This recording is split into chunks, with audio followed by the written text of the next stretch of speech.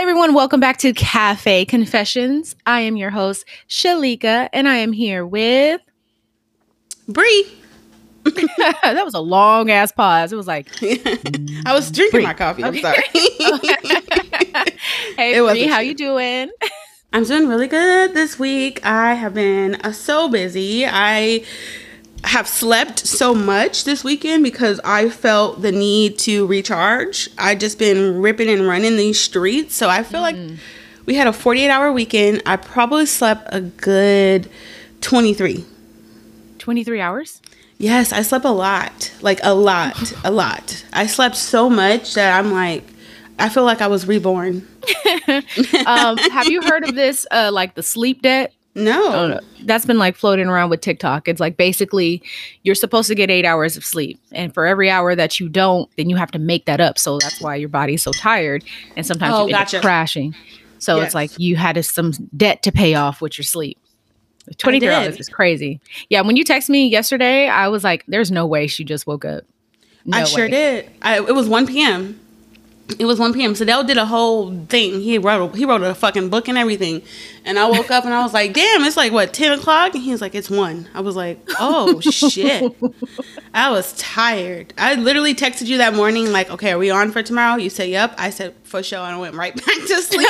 And then, for sure. Good night. Yeah. And then we went out because we had met up with a friend. Our plans were at 2 o'clock.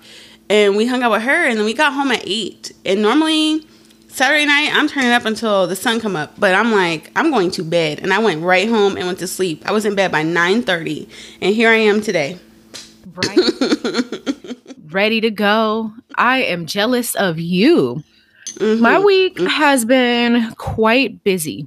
Like during the week and the weekend. So this week met up with Erin and she took me makeup shopping because I said this year, Shalika, you gonna get it together. She did my makeup in New Orleans and I was like, why can't I do this? Like when I do makeup, it don't look like this.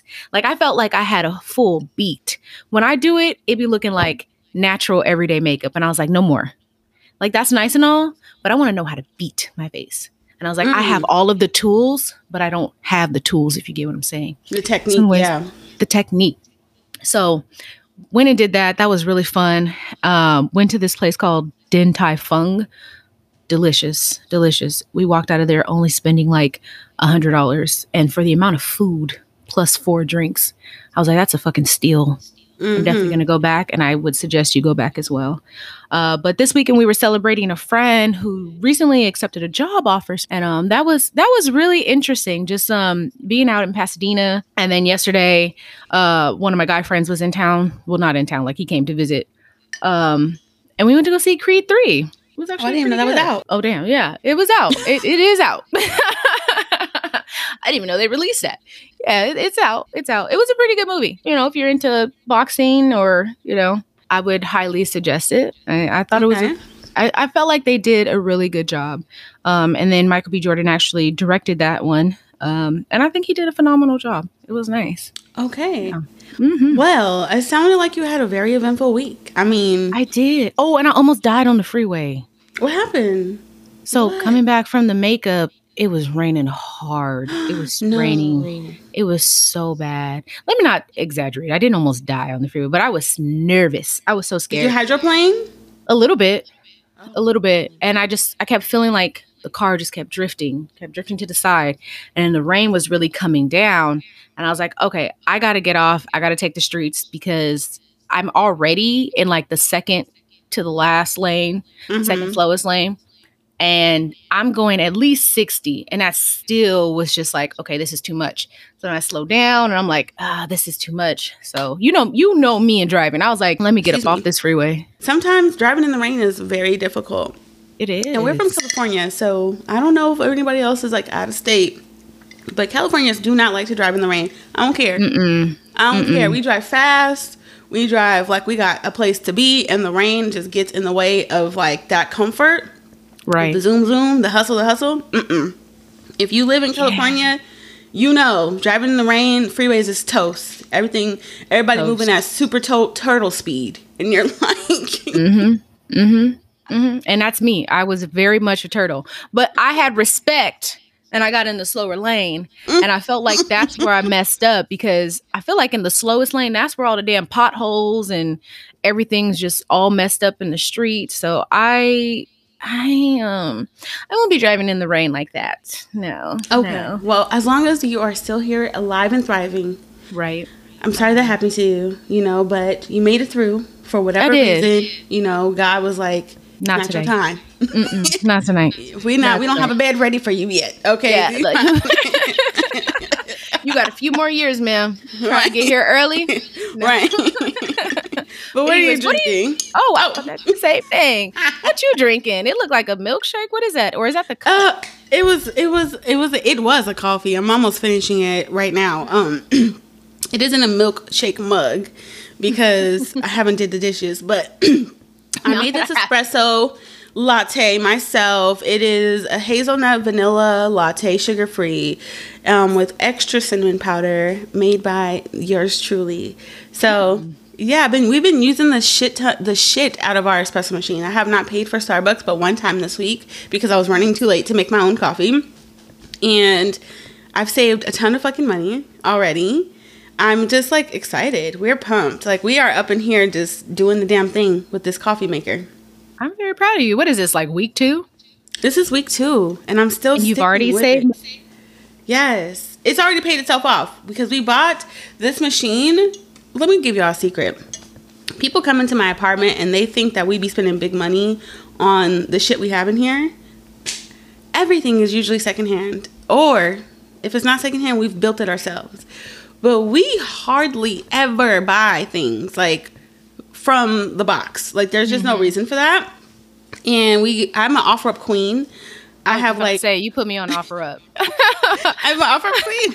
I have probably sold over like 300 items on OfferUp. I have a 5-star rating with like 45 reviews. I know, shameless plug.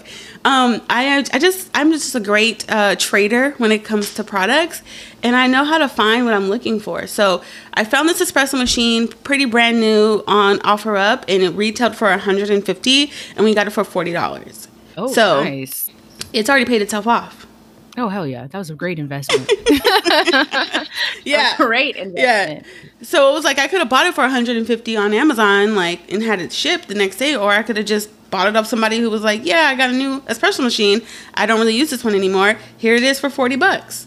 I'll take it. See, the overthinker in me, and then also being burned on OfferUp once, I would have been like, what the hell's wrong with it? $40? Too cheap. What's going on? The trick is, this is how you find out, okay? Because I know a lot of people have that like idea.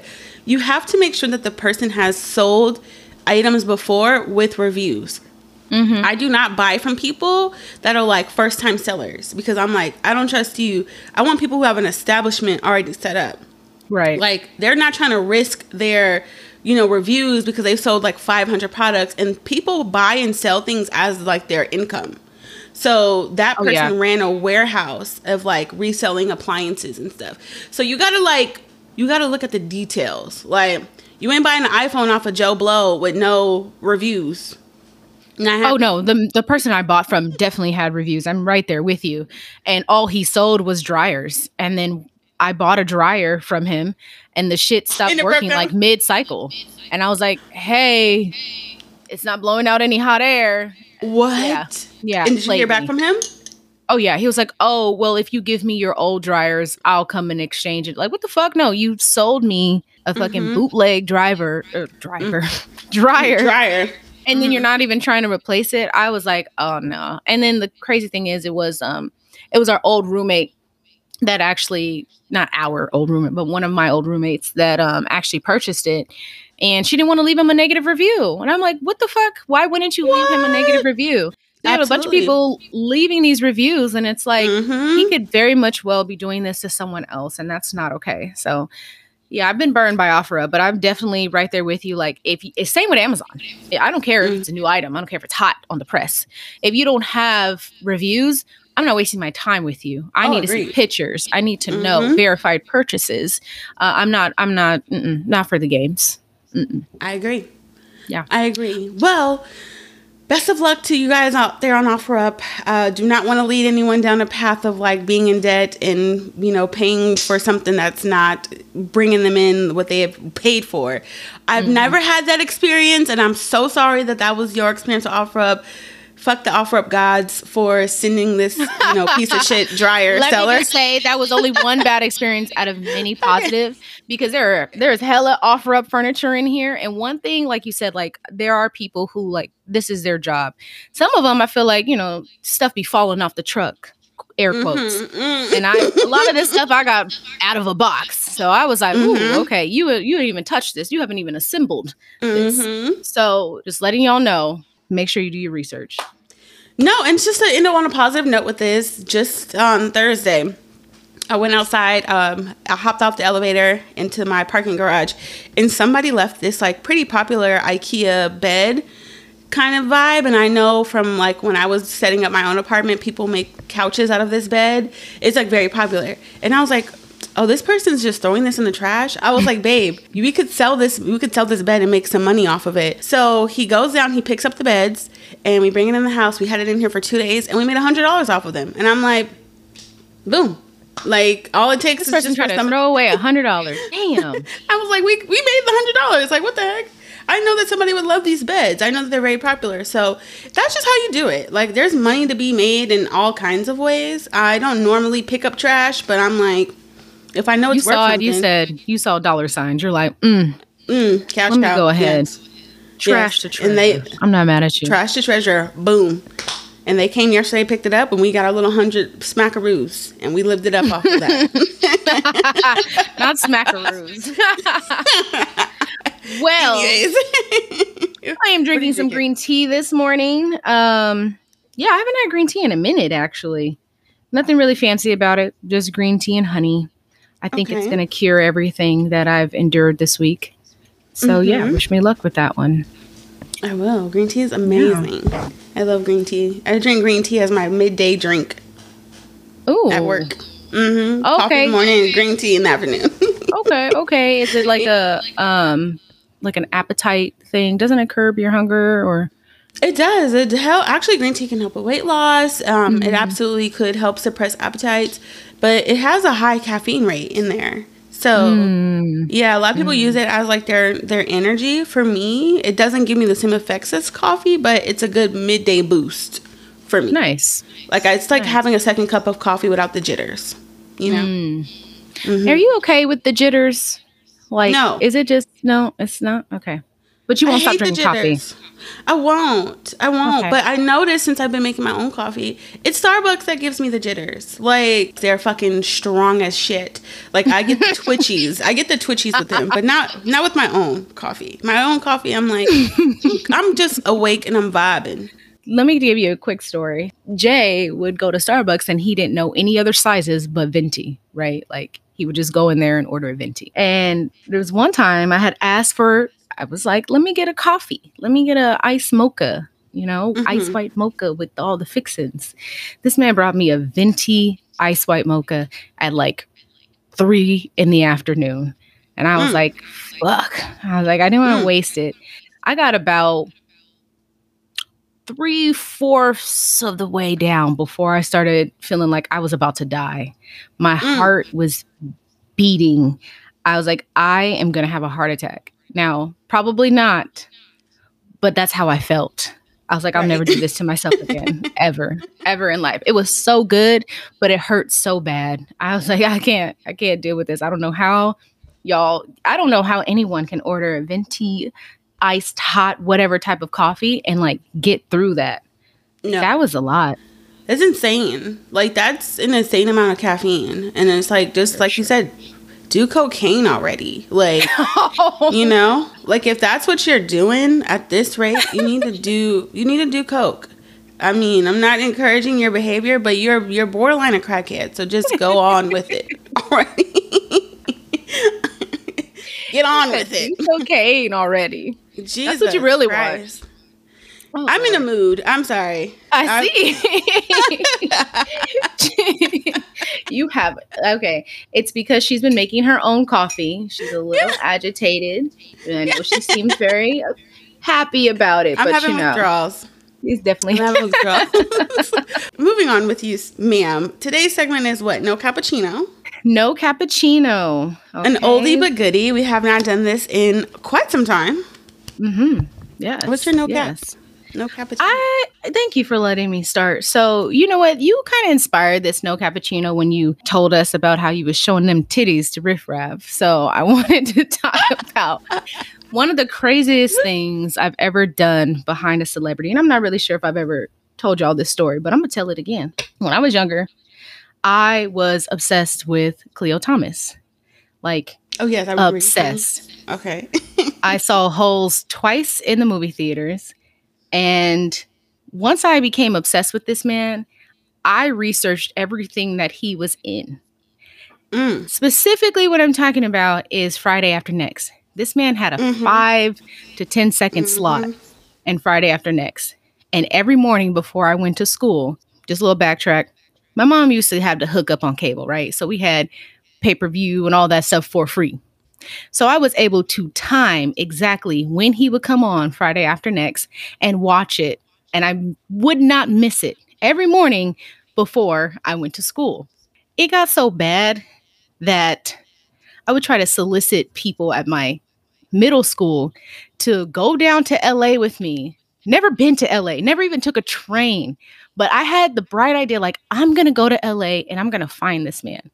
My plan was to go door to door knocking until I found this man. No way. And I even pretended to be my sister. I wrote a letter pretending to be my sister, saying how much I was a big fan of his. And, you know, I've seen all his movies and I'm the biggest fan. I love him. And I would really love a signed autograph. And this man sent me a signed autograph. And he sent me a signed fucking autograph. And that only made this shit worse. Like, I was on the verge. Do you know, now, mind you, I didn't have a cell phone. So if I ended up in LA, my ass would have been stuck. I wouldn't even know where to go. But it was really bad. I was obsessed. I mean, no judgment. Mm-hmm. You know, this is a case that could be studied in some circumstances. I digress. If you're ever listening to this, I'm not obsessed anymore. But when I was a kid, that voodoo on me, okay? Like, he put it down on you. I wanted you. I remember saying, like, if I had any wish right now, I would wish to be the person that he ends up marrying. Like, well, I wish I would have known this because I met him and we were friends at this time. You met him? I met him. So, you know, I used to work at Chipotle inside the mall. He was in Ontario Mills? He was in Ontario Mills. He ordered Chipotle. Like, he came through the line. Obviously, I was working. And I looked at him. I'm like, I know this man. Like, where do I know you from? And he started giving me that look like, shh. He was like, don't say anything. And then one of my other coworkers, she was like, I think that's Cleo Thomas. And I was like, oh shit, it is, right? So he like sits, like, he gets his food. He's like with this guy. He sits like right in front of the Chipotle area. And someone starts singing the whole song. They got No. And he was like, let's not get into this music. Let's not get into this music, bitch, because I was right there too. I was right there when he was rolling with Bow Wow, when he was making his own songs. I was right there for Zeroni. Oh, not Zeroni. Not Hector Zeroni. I was right there. I was the number one fan. Did you not hear me? I was there. I love that for you. I love that for you. Off, but you saw him sitting down, and then I saw him. Happened? No, that was it. They started singing the whole jam, and he was just like laughing. And I don't want to ruin your man. The man was corny. Okay, I understand. Yes, that's exactly what I was gonna say. I know, man. I know. So corny, but I was in love with that corny ass nigga. Okay, I was in love with. Oh him. my! The cornball behavior was like, it was on level 10, and I was like, this can't be the same nigga that was on Holes that had like bitches' panties wet. This cannot be Hector Zeroni. You know, this cannot be the smart dude that ended up in the juvie system because he was trying to make a way. This can't be the same nigga that was a thug and stole $1 million pair of sneakers out of an auction. It can't be the same guy. It can't be dropped down shaking like a balls, whatever he said on Friday After Next. It just can't be. No. And it was. And now it's I'm gonna give you the proof that this man is corny. This man was in the Shade Room comments for like 15 years, I think. Like every comment section, Cleo Thomas is commenting. And I'm like, are you running a gossip page now? Like, what is happening? But ma'am, it paid off because now the Shade Room has him employed. No way. Yes, they do. Yes, they do. That like a little podcast special. And guess who was on it? Mr. Zeroni. No, so he was not. That goes to show you persistence will get you. And yes, I am still writing for this man.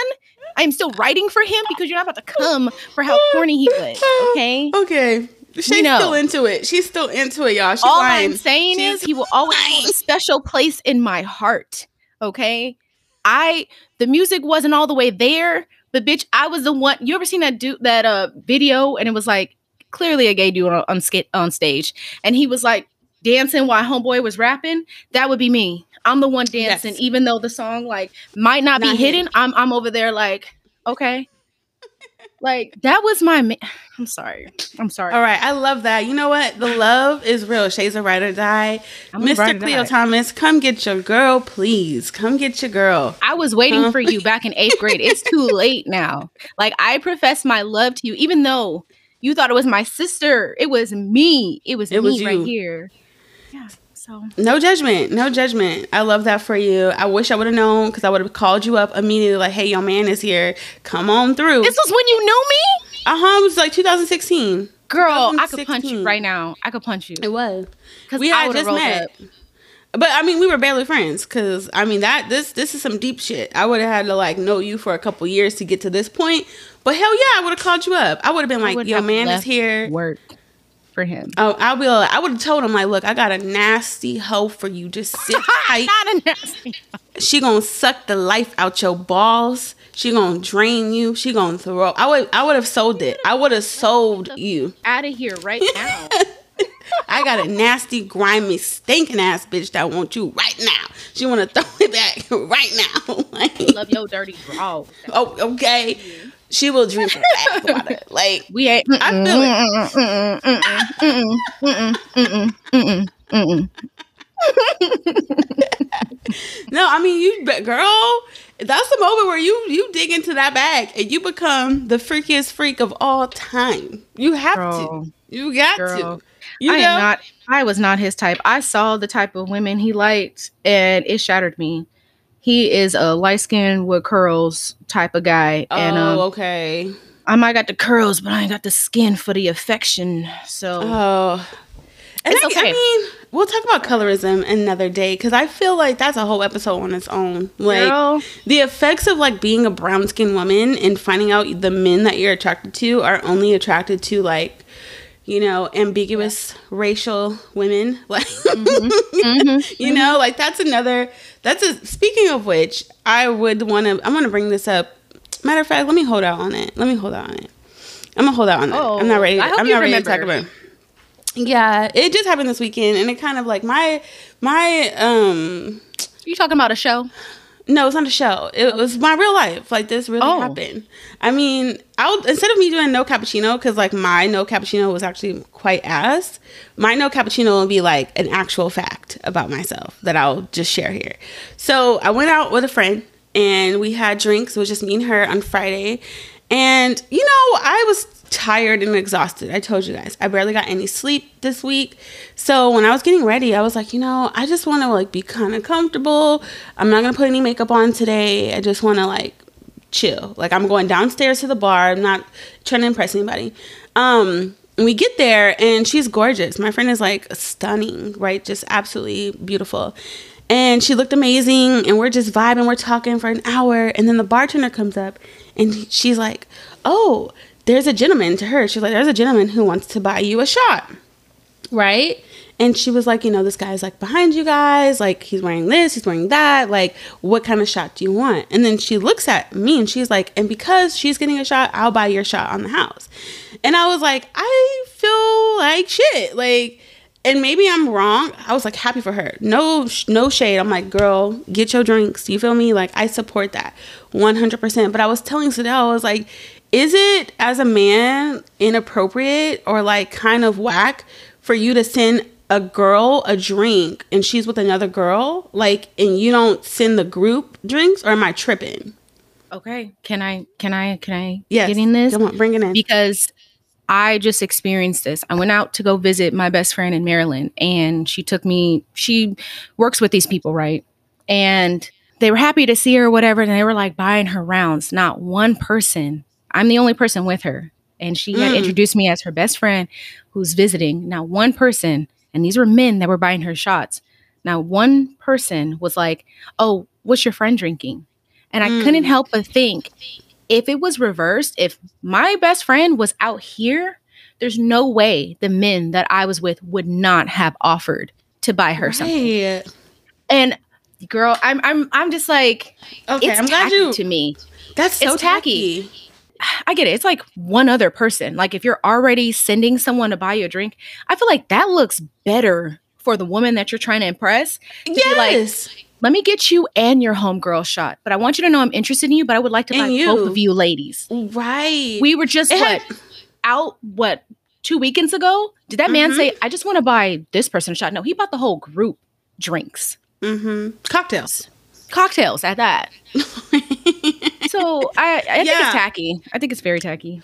Okay, I thought I was crazy, and I didn't want to sound like a hater because I told her, I was like, I'm so happy for you, bitch. Like, get your drinks. Like, you know, you deserve that. You out here, you looking for your man. But I could tell she was so uninterested, like, immediately. Before she even knew who sent the drinks, she was kind of like, like, okay, like, this is inappropriate. Like, it felt weird. It felt weird for the bartender to come up and be like, it was so weird. The bartender was like, I have to buy you a shot now because I'm uncomfortable. Like, this is weird. She made a point to say, like, oh, he only offered to buy you a shot. I would have sent the bartender back and told her, tell him we would like this. Fuck. Yeah, it was just weird. I was like, advice to any men listening, like, that's gonna get you turned down so quickly, because guess what, she didn't give that man no attention. She said hi and bye. He didn't get a number. You wasted your little $10 funky when you could have been like invited over and we would have chatted with you, and then you probably could have took her out on a date and set yourself up for success. But because you were so cheap, you put yourself in a no interest zone, because any woman in that situation would, I mean, we didn't talk about it, it was just a common understanding, like, that's kind of weak. Like, you can't afford $18 in shots. Like, that's kind of trash of you. And you interrupted our conversation to make yourself known. We weren't even paying attention. We were knee deep in our own business at the bar, and you interrupted our flow to be tacky. Like, I sound like a hater. And you know what? I don't feel like you're sounding like a hater at all. I feel like you're giving men the inside scoop. I'm telling you about the code.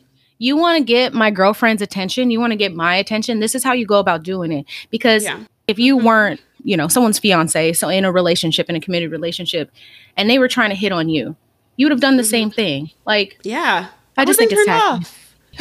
Okay, that's my no cappuccino. I mean, I'm glad I told that story, because the other one was not that great, but yeah, y'all, I just felt like that as a woman with my own confidence issues, like, that kind of just like punched me in my face a little bit. Like, not that I'm looking for you or that I don't want you to hit on my girlfriend, because the bitch is gorgeous. Like, absolutely, you should admire her, the fuck out of her, but it should be classy. Like, and when we talked about it, it was like, this is kind of giving like financially unstable. Like, like, that was the impression that, you know, like, immediately makes you look like cheap or like you don't have it together. And that's kind of like a really huge red flag for women. We don't need you to take care of us, but in situations like that, you should be chivalrous. You should have some common knowledge and rules about socialization with women. That's That's the game, men. So you could hear this and be like, oh, that's a hating ass bitch. I'm sure that some of you guys feel that way. But I'm telling you right now, ask any of your girlfriends. They would probably be like, yeah, that's kind of like a no zone for me. Yeah. I'm turned off by that. I want to talk more about what you said, though, like about how it made you feel.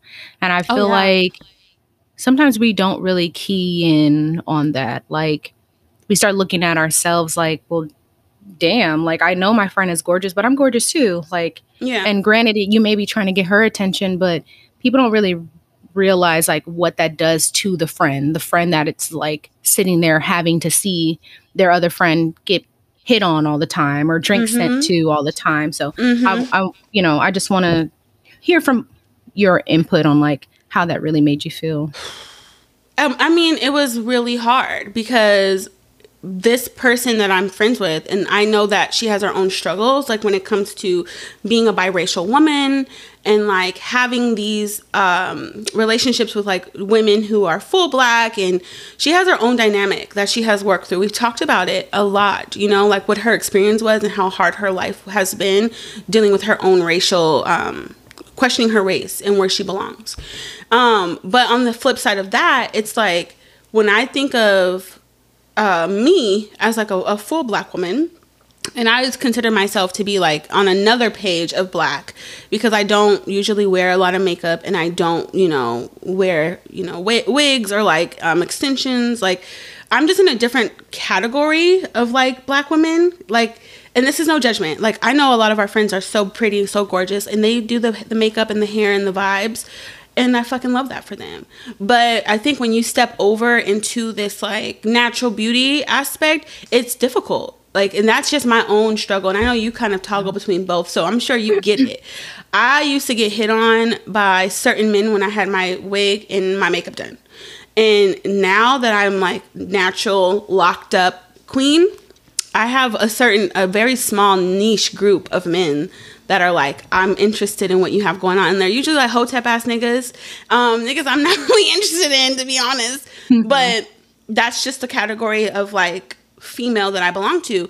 So when I'm there in that space and I'm with a biracial woman, who's like the standard of beauty, and even though she has her own things that she's dealing with, her own insecurities, it was just kind of like a reminder of like how far set off that I am from the typical beauty standard.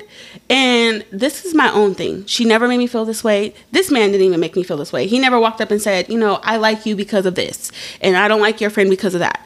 I'm telling my own story. This is my own narrative and my own insecurity speaking, so I don't ever want it to come off as like I'm placing blame or I know for a fact. This is what I sat with. And it was just kind of like a reminder of like, I always feel like the ugly duckling, like I rarely feel like the beautiful friend. I rarely feel like the friend that is like gonna go out and have like men throw themselves at her. That's just not my life experience. And it used to be, it's just not now, and it's like, I question myself, like, am I doing the right thing? Like, or am I just seeking male validation?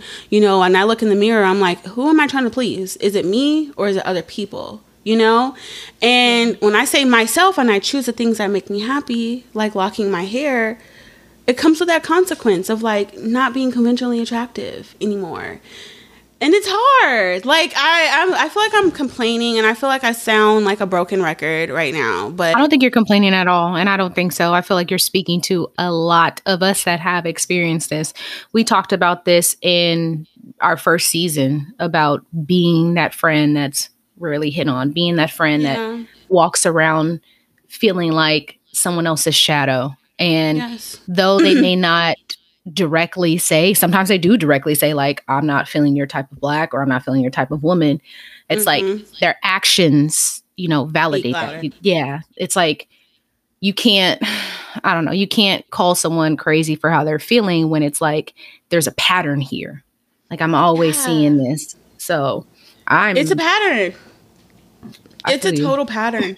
And like when he introduced himself, he came over, he was dark-skinned man, long locks, and I'm just like, okay, like I see what's going on. And it's like, you sought her out for what? Like, let's just really be honest. Gorgeous woman.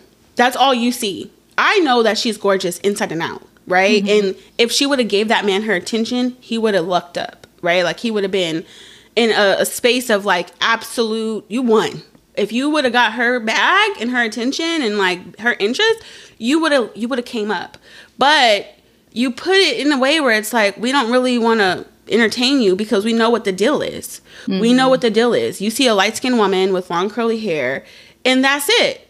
You know what I mean? Like, it just came off just very like, I see you for your image. Because if it wasn't the case, if it was, I really want to genuinely get to know you, I want to have a conversation with you, you would have did everything in your power. You could have even introduced yourself. You could have walked up and said, hey, you guys look like you're having a great time. I would love to buy you guys a round of drinks. Like, do you mind if I converse with you for a little bit?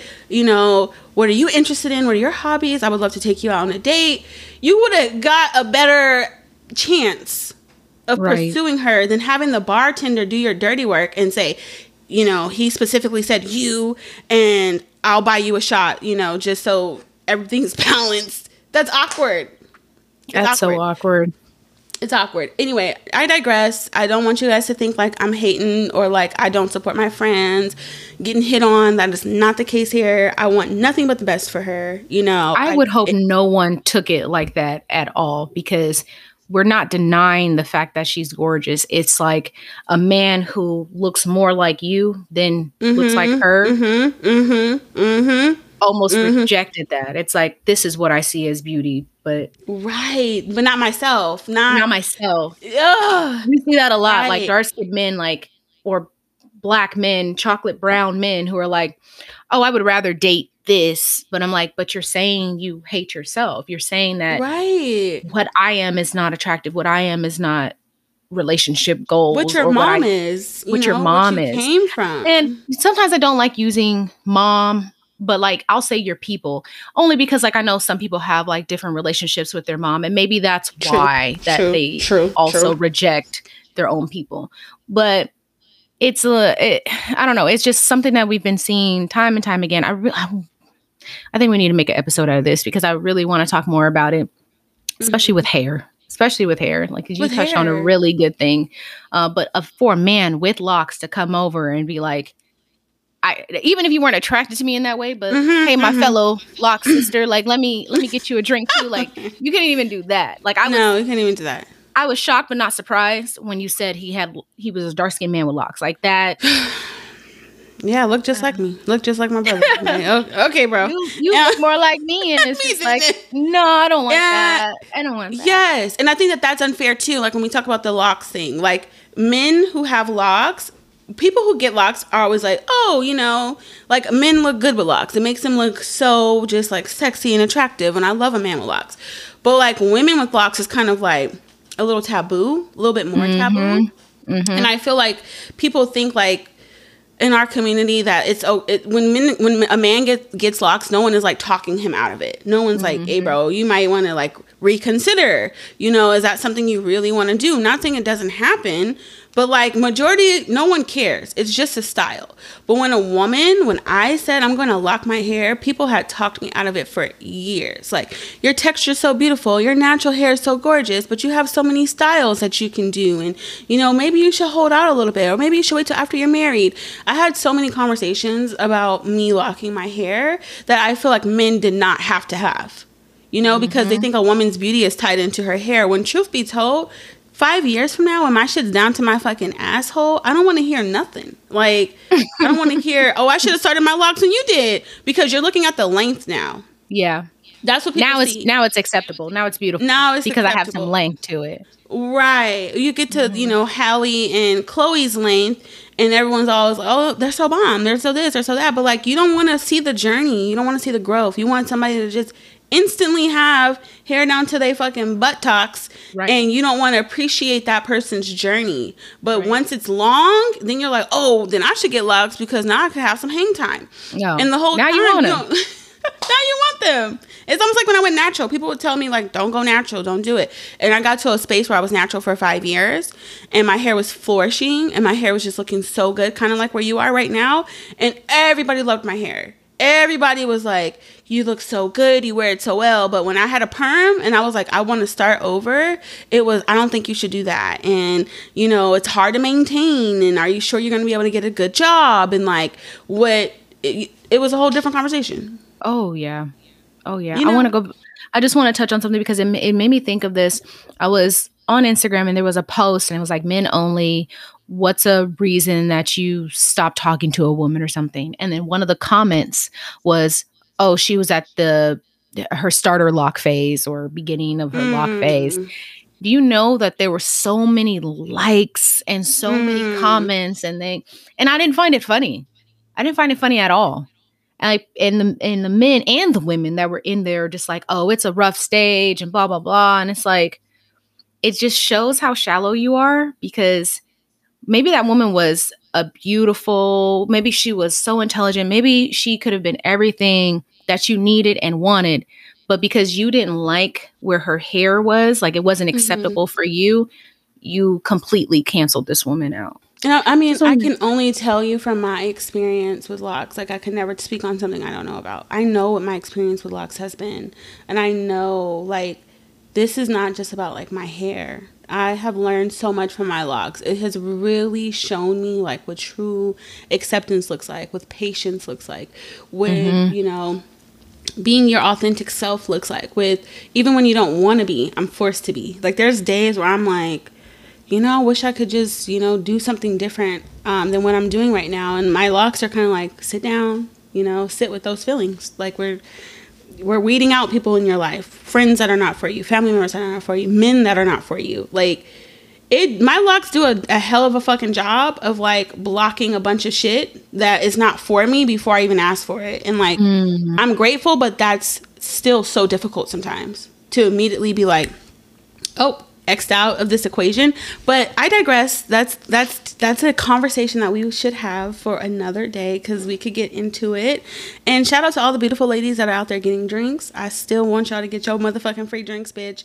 I am not saying turn down them drinks. A nigga buy you a drink, you take it. You accept it, but you don't have to give him your number, especially if he's not trying to get your friend a drink. And stand up for your friends and tell these niggas, hey, I love the drink, and, you know, this conversation has been nice, but I noticed that you didn't offer my girl one, so we're gonna go. Goodbye. Thank you for the drink. Goodbye. Because I want a man that's gonna treat me and my girls all the time, like all the time. Period. Hold the door open for me and my girlfriends. You take care of me and my girlfriends when we're together. I'm not asking you to date them, but I mean, be the gentleman in their life, right? Like, I expect my friends' partners, like, if I'm hanging out with a woman and her husband, I'm not telling, please don't treat me like I'm your wife, but, like, I would expect the same protection. I would expect you to hold the door open for me too. Like, oh, you know, I need y'all to walk on this side of the road because it's safer. Like, I would just expect the same extended grace. I would want my partner to be comfortable letting me be in your presence as a man, because I'm still going to be protected and safe. It is all about just, like, taking care of the women in your life in general. It's not about, you know, being intimate or sexual with your girlfriends, but it is about extending that protection as a man to all the women involved in her life. Or is that too much for me? Am I picky? No, I think you're hitting it. You are hitting it. Yeah, I don't think that's too much to want. Yeah, absolutely. That is a real band. Period. Point blank. But moving on, the show is actually getting ready to start. I know it's been 45 minutes. So we're going to start the show in 3, 2, 1.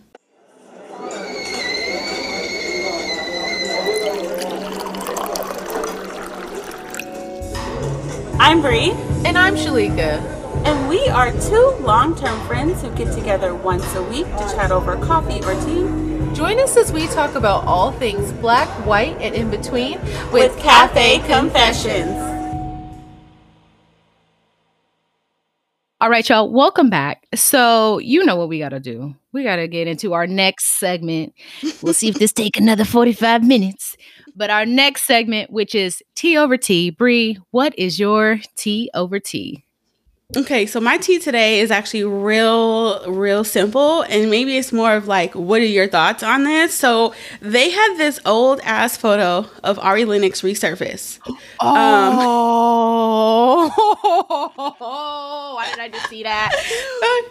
Go ahead. Okay, go ahead. So it resurfaced. Now I saw the photo on TikTok, and then I'm scrolling. I have no sound on. I see this photo, and I said, "Oh, that stud looked real familiar." And I was like, "Oh my God." this is Ari Lennox, right? And I felt immediately ridiculous that I said stud. Like, my brain could not compute. It was just something that was immediately like, stud. I don't know what the energy was from the photo. It was giving stud. It was Anyways, what are your thoughts? Because Miss Ari Lennox today, Shea Butter Baby, I'm confused. I don't really know what to think about it. I just feel like, I don't know, maybe she was trying something. She was giving real nigga in that. Like, she was like New York. Like, no, for real. Like, I feel like she was stud fishing out there at one point in life. I think everyone deserves the opportunity to go through their own personal style, their own journeys with sexuality. I don't even know if she was, testing the waters, the vagina waters. I don't know if she was doing that. But if she was, I mean, like, I would believe it. If you pulled up this photo and said, this woman right here likes other women, I would believe you. I wouldn't need any context behind it. I wouldn't need to know anything else but what I saw in that picture. But Ari Lennox today, I still feel like she likes women. I'm sorry. I feel like she still be testing the waters. I don't care what anyone says. Now, she might have switched from the masculine to the feminine side. But, I mean, I don't know. I don't really have too much on this. I want her to make a statement. I need her to confirm or deny what was going on in this. Or maybe she just had a rough day. Sometimes when you go out, like, I'm just going to put on some whatever clothes, slick my hair back. The picture might have just been giving very much stud, but maybe it was just an off day for her. Okay, I mean, so she had said something. She was just like, I left Twitter for 3 days, and this is what happens 3 days. She never denied. She never once said, ma'am, y'all are reaching. I am a fan. I'm strictly dickly. She never said that. Now, I'm not trying to be up in anyone's sexual orientation or identity. There's no judgment. Like, girl, if you like pussy, I love that for you. You know what I mean? If you like dick only, I love that for you. If you like to dibble and dabble, I love that for you. But ma'am, what the hell was up with this rebrand? Like, this, you cannot just drop this photo and walk away. Like, I need some context. Like, you're giving me young MA. And yes. I turn over and it's like, you talking about throwing it back as a celebrity to a fan in the backseat of a car. I'm confused. Who's the fan? Because if you're for the girls, because Kalani, she came out and she's like, I'm gay. Like, I dated she men. Said, fuck these niggas. I don't want no more man. I'm good. I'm gay. And then she talked about how her shows completely changed. Like, she was like, my shows are gay as hell. She'd be like, I'd be looking into the crowd and I'm like, I got some gay ass fucking fans, right? Now, Miss Ari Lennox, I don't know if the girlies, the studs are about to start, the femmes are starting to, come to your shows now. Because, I mean, if you're part of the rainbow community, that's another bag. That's another bag. That's another bag. So it cannot hurt you. It can only help you. But let us know what's up, girl. Because I'm sure that some women want to throw their pussy at you, too. Yeah, as long as they being respectful and not trying to grab at you like they did Kehlani. So, okay, be respectful. Respectful when you go to these shows. Act like you got some damn sense. Because that woman, whatever, regardless, don't give you a right to be grabbing on people, especially touching them in their private areas. Like, have some decency, please. But, I mean, I'm right there with you. I feel like this is just another bag. And as far as that rebrand, they rebranded the fuck out of her, okay? They went up. Ari out here with a fucking 4-pack, looking slim, thick. She's looking good. Hair always laid, makeup always done. Like, she's looking good. And whoever released this photo, you are a hating ass shame bitch. on you. You a hating ass bitch. You a hating ass bitch. I feel like they need to be able to start suing y'all for releasing old photos of them. For sure. Because how dare you? Like, how fucking unprovoked at that. Like, what who released this photo? Were you saying like, oh, this was me and Ari back in the day? Like, leave it back in the day. No one asked you to do this. Because you know what you was doing. You know what you was doing with that. You know what you was doing with that. And you know what? Last T over T for me, I have to talk about Ice Spice being rented out like a birthday clown for Northwest. What the hell was that about? What are you doing with kid? What? Thank you. I thought that was so strange. Like, what kind of flex is that? Like, that's so not rented out like a birthday clown. Can we please go back to what the I love Ice Spice. I introduced you guys to Ice Spice. Do you remember that? Like, it was your birthday, August. We were sitting there playing. And I was like, Ice Spice is like, she's about to be the next wave. And you guys were like, I've never seen this girl heard the song. And now she's like a celebrity. But I love me some Ice Spice. This is no shade. But why, for one, I'm not even mad at Ice Spice. Get your bag, okay? Because, like, you as an upcoming artist, you as a new booty celebrity, I'm sure you don't understand the rules and the regulations that go into, like, the wisdom of, like, an A-list celebrity that's been an A-list celebrity for 10 years, right? Like, a Nicki Minaj is not going to be renting out like a birthday clown. Like, there's no amount of money that you could pay to have Nicki Minaj come and do TikToks with your kid. But who the fuck is Kim Kardashian to be buying folks like this is, you know, like an order of pizza? Like, can you get one Ice Spice, please, to the house? What the heck is going on with her to think that that's acceptable? And what are you teaching North? I talked to Sadell about this, and he was like, I don't necessarily agree. I said, if North goes up to her mom and say, oh, I want Ice Spice, and Ice Spice comes over, what image is that giving for this young North? And Sadell was like, well, she probably doesn't understand that there's money involved. She probably thinks my mom is so cool. She's a celebrity. She has all these celebrity friends that I could hang out with. Mm-hmm. But in the long term, she's going to come to grips with, like, my mom was paying these people to hang out with me. So now people can be bought, you know? Like, talk to me about that. I agree with that. I can agree with that in the long run. But I feel like at this moment, to her, that teaches my mom can basically do whatever it is that I need her to do. If I say I want Ice Spice today, that bitch will be here today.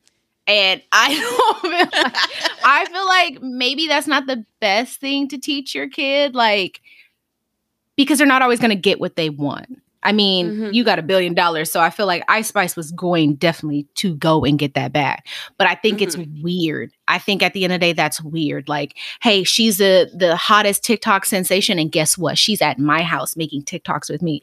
That's a little weird.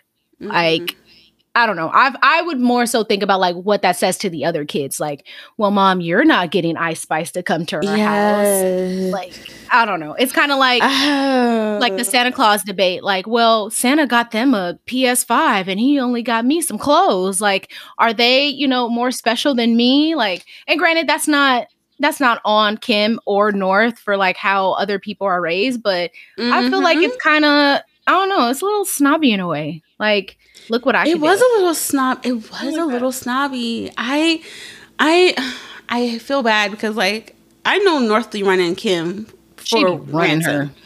I know that is her karma wrapped up in a person. I know North is about to run Kim for everything she's worth. I have a gut feeling that she is not going to let up off this bitch's neck for the next 15 years, okay? She's going to give her a run for her money. But at this point right now, I just feel like Kim, she's just been on my shit list for such a long time, and this family just keeps doing things that I just deem as super inappropriate and uncomfortable. And I think that would have been a great conversation to be like, we cannot ask somebody to just come here against their will. Like, I know you want to, maybe the next time we see Ice Spice at an event, I can introduce you and you guys could like build a friendship. Like, that would have been a moment for her to teach her some type of humility, some type of lesson. But if the conversation was, I like Ice Spice, I want to make TikToks with her, and Kim was like, Ice Spice's manager, how much do I have to pay to get her over here to make 10 TikToks? I need to rent her for 3 hours. Oh, we'll pay her $300,000, you know? I mean, Ice Spice was not letting go of that bag. So I feel like she was very uncomfortable. There was no, like, relaxation. You listen to her lyrics? It's like, this is not even appropriate for kids. For a kid? Like, wait, what is he know? Exactly. He know that it's fat. He know that, like, what? You be talking about niggas clapping, like, and come on, girl. Like, your whole brand is off of how thick you are, how much dudes just be eating you out and they don't get nothing else in return. Like, what how do these children relate to that in any way? Like, they don't even know what the hell you're talking about. They don't, but it's catchy to them. It's catchy. And I stand with Kanye West on this. I feel like Kim Kardashian is a godless woman. Like, oh damn, you have no morals. She has no morals. I think that Kanye West was onto something when he was like, look at Chris. You know, she pimped out Kim. Yeah, and I don't know, just going back to it, I feel like you're not teaching North no. Like, I feel like this very much could have been like you said, like this, we're not going to do that. But if I see her out and you see her out, or we happen to be at the same parties, I can make sure she's at a party. But to be like, we're going to rent her out and she's going to do TikToks with you. And she's probably fucking my ex-boyfriend. That's a little weird. Wait, ex-boyfriend? Yeah. Who? They're saying that Ice Spice is dating Pete Davidson right now. So... First of all, Pete Davidson is a freaking that whore of a man. Jeez Louise. No, he should just have a dildo collaboration. Like, just do the Pete Davidson dildo, because everyone wants to dick. Everybody wants to dick. Let's all experience the penis. I honestly feel like he's putting himself as like community dick at this point.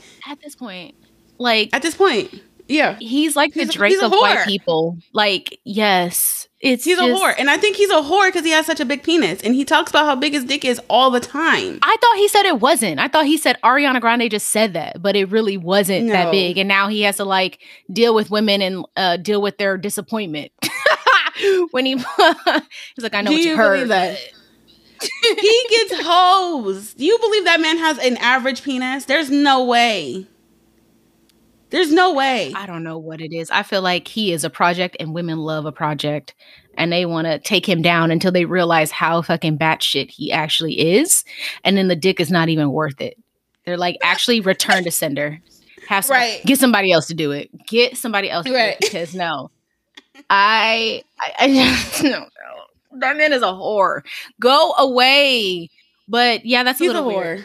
The fact that she's just like, I can buy your bitch is, I'm sorry. I gotta give it to Kim. Kim is bossing up right now with this though. I could buy your bitch. If you're looking at it from that quotation, like, I could buy your bitch, not even for me, for my kid.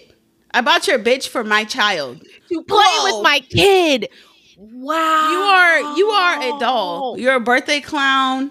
You are, come on now. And I be on this platform giving it up to Kim Kardashian. That's a fucking. That's a player ass move. That's a player ass move. Now I switch sides. If you stunted on someone's ex, if you stunted on one of your exes like this, like, yeah, oh, that girl that you be with, I bought her. I bought her making TikToks with my daughter and her friends.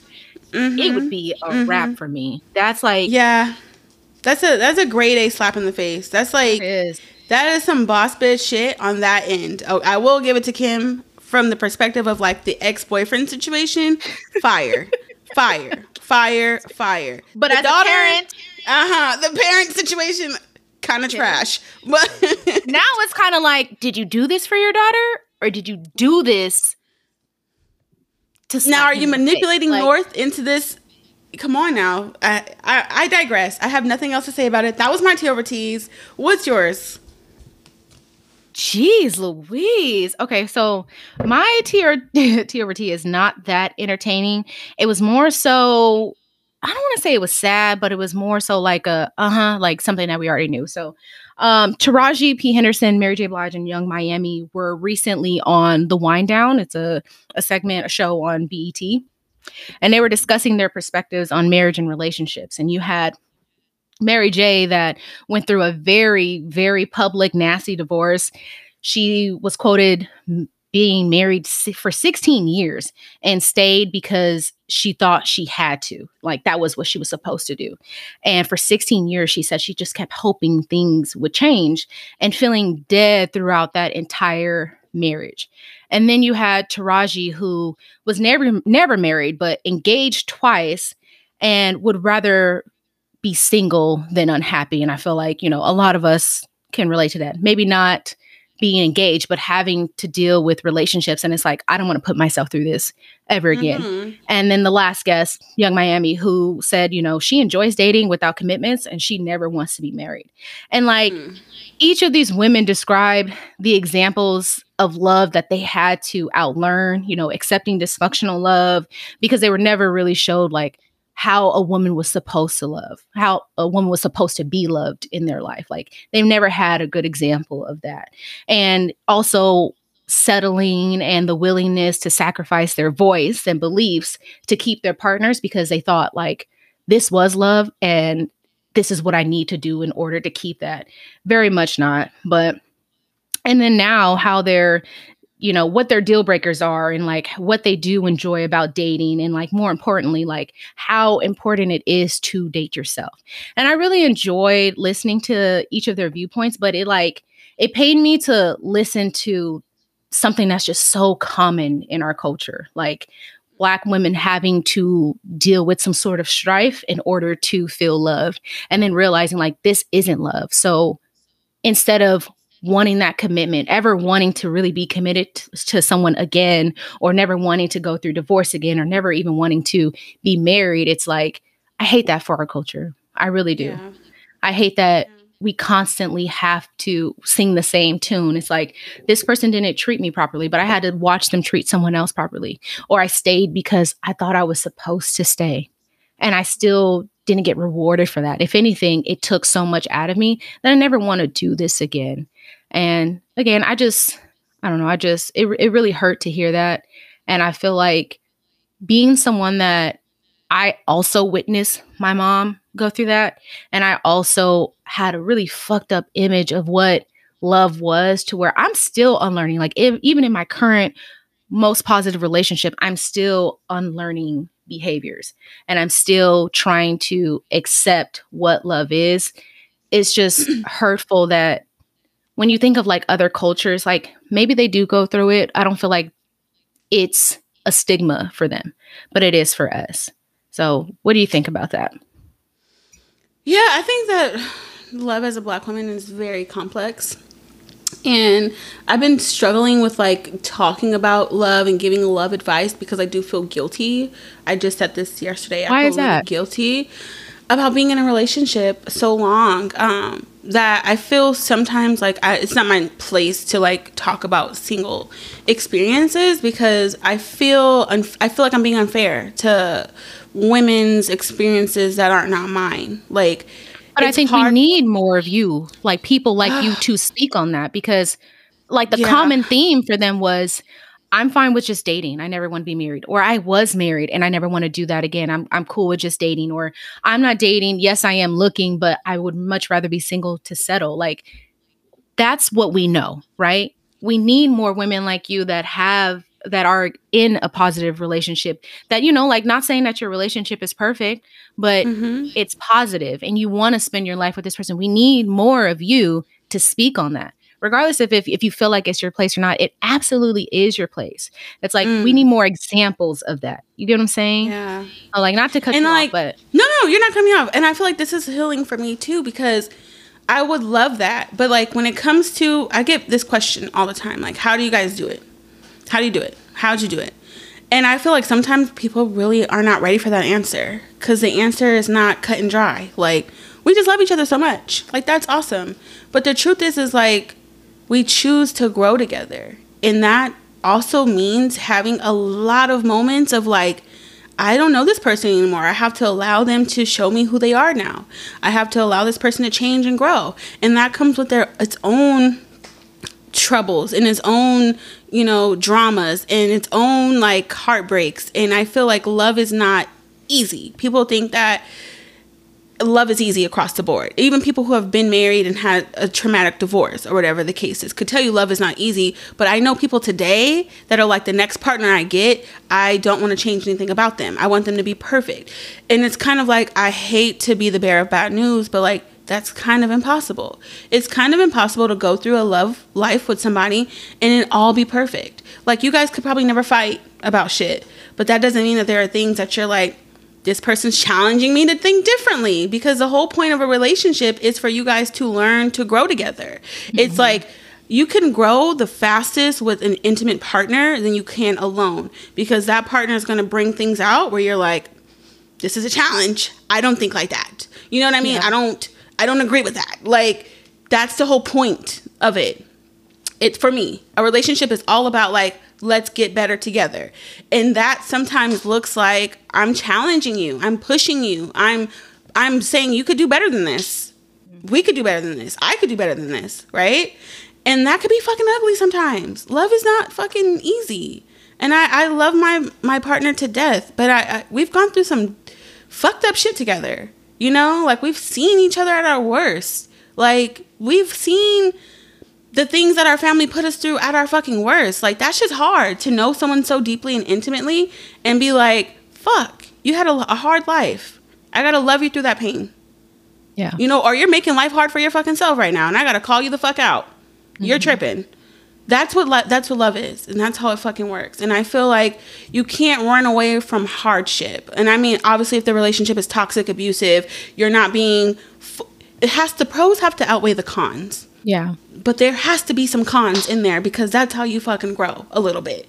To me, I can't speak for love for everybody, and that's why I feel guilty, because I never give that advice of love. Like, it's easy, it's communication, it's never going to sleep angry. Sometimes you're like, I'm mad for a month. Period. I'm mad for a month. I'm fucking upset right now. Like, Yeah. you hurt me. You betrayed me in a way that and not cheating. People think that betrayal is cheating, right? It's not the case at all. Sometimes I've dealt with people who talk about their relationships and their partners gambled away all their money, all their savings. That's betrayal, right? Mm-hmm. That's betrayal. Sometimes it could be as small as like, we supposed to be on this diet together and you sneaking at Carl's Jr. on your way home. Well, I'm starving over here. I'm betrayed. I wanted a fry too. I smell it on your breath. I mean, it could be something so ridiculous as just that. I'm serious. But it like, means a lot. It means a lot. And I feel like people think that hardship equals not valuable. I think our generation has gotten wrapped up in like this instant gratification of what love is and how love should be so perfect, and all the TV shows and all the movies and all the bullshit podcasts about, you know, people who don't know what the fuck they're talking about when it comes to love. Love is, I fucking shitted on myself and my partner had to wash my ass for me because I was so sick. Love is, you know, ugly. That's love. There's times where I was so sick I didn't shower for 3 days, and so I was like, get your ass up, I'm washing you myself, right? Like, that's love. Love is we grew old together, and you know what I mean? Maybe we don't sleep together anymore because you snore too fucking loud, but I still love you.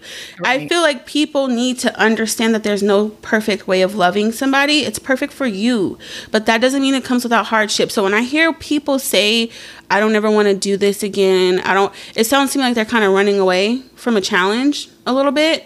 They're kind of choosing a route that's easier. I know that Lauren London talked about she never wants to be in an intimate relationship like that again because she's dealing with her grief, right? And I fucking support that because I get it. But I don't know. At the same time, it's like, do you want to just give up on that person being out there for you that can help you through? Maybe that person lost their person too, and you guys could help each other grow through grief together. Like, yeah. I just don't feel like I'm really equipped to talk about this.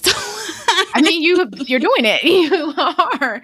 But I just want to I want to validate their feelings because it's like, we're young. You know, these women are 40s and their 50s, like outside of Young Miami, who's still very much young. But like these women have like spent a good chunk of their time being disappointed. So I could understand why they're like, I've dated so many different people. I've been married. I've been, dating. I've been single, and it has all been the same. So like, just speaking on that generation, they weren't, I don't want to speak for everyone in that generation, but I feel like for them, it was to endure. Whereas for our generation, it's like, love yourself, never settle. They weren't given that same, conversation, like that wasn't what it was. And then they grew up seeing their parents staying, never. And they even mentioned that during the show, like our parents stayed through whatever. And it wasn't because they wanted to, it was because they had to. Whereas now it's like, we have a little bit more freedom for them. And then with our generation, we have a lot more freedom. Like if we're not dealing with the shit, but it's also our downfall because the slightest inconvenience, we're ready to pack it up and go. And that's what I mean too about like, yeah, growing up in a household that was very much toxic, that, you know, was an abusive type of love, you don't get to see like what love is like. You don't get to see what like conflict is like and conflict resolution is like. Because I'm not just expecting like, let's say I did grow up in a 2-parent household that was positive. I'm not just expecting them to everything be rainbows and sunshine, but like also argue in front of me and let me see how y'all resolve that.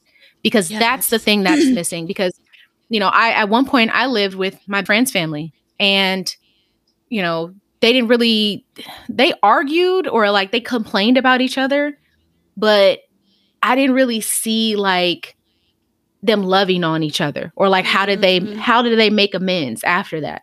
You know, it just wasn't really spoken about. So I don't know. I feel like there aren't a lot of examples. What you got to say about that? No, the conflict resolution part is amazing because, like, you should absolutely be showing your younger generations, like, it's not perfect. This is how we go through our shit, and this is how we solve it in a healthy manner. We apologize to each other.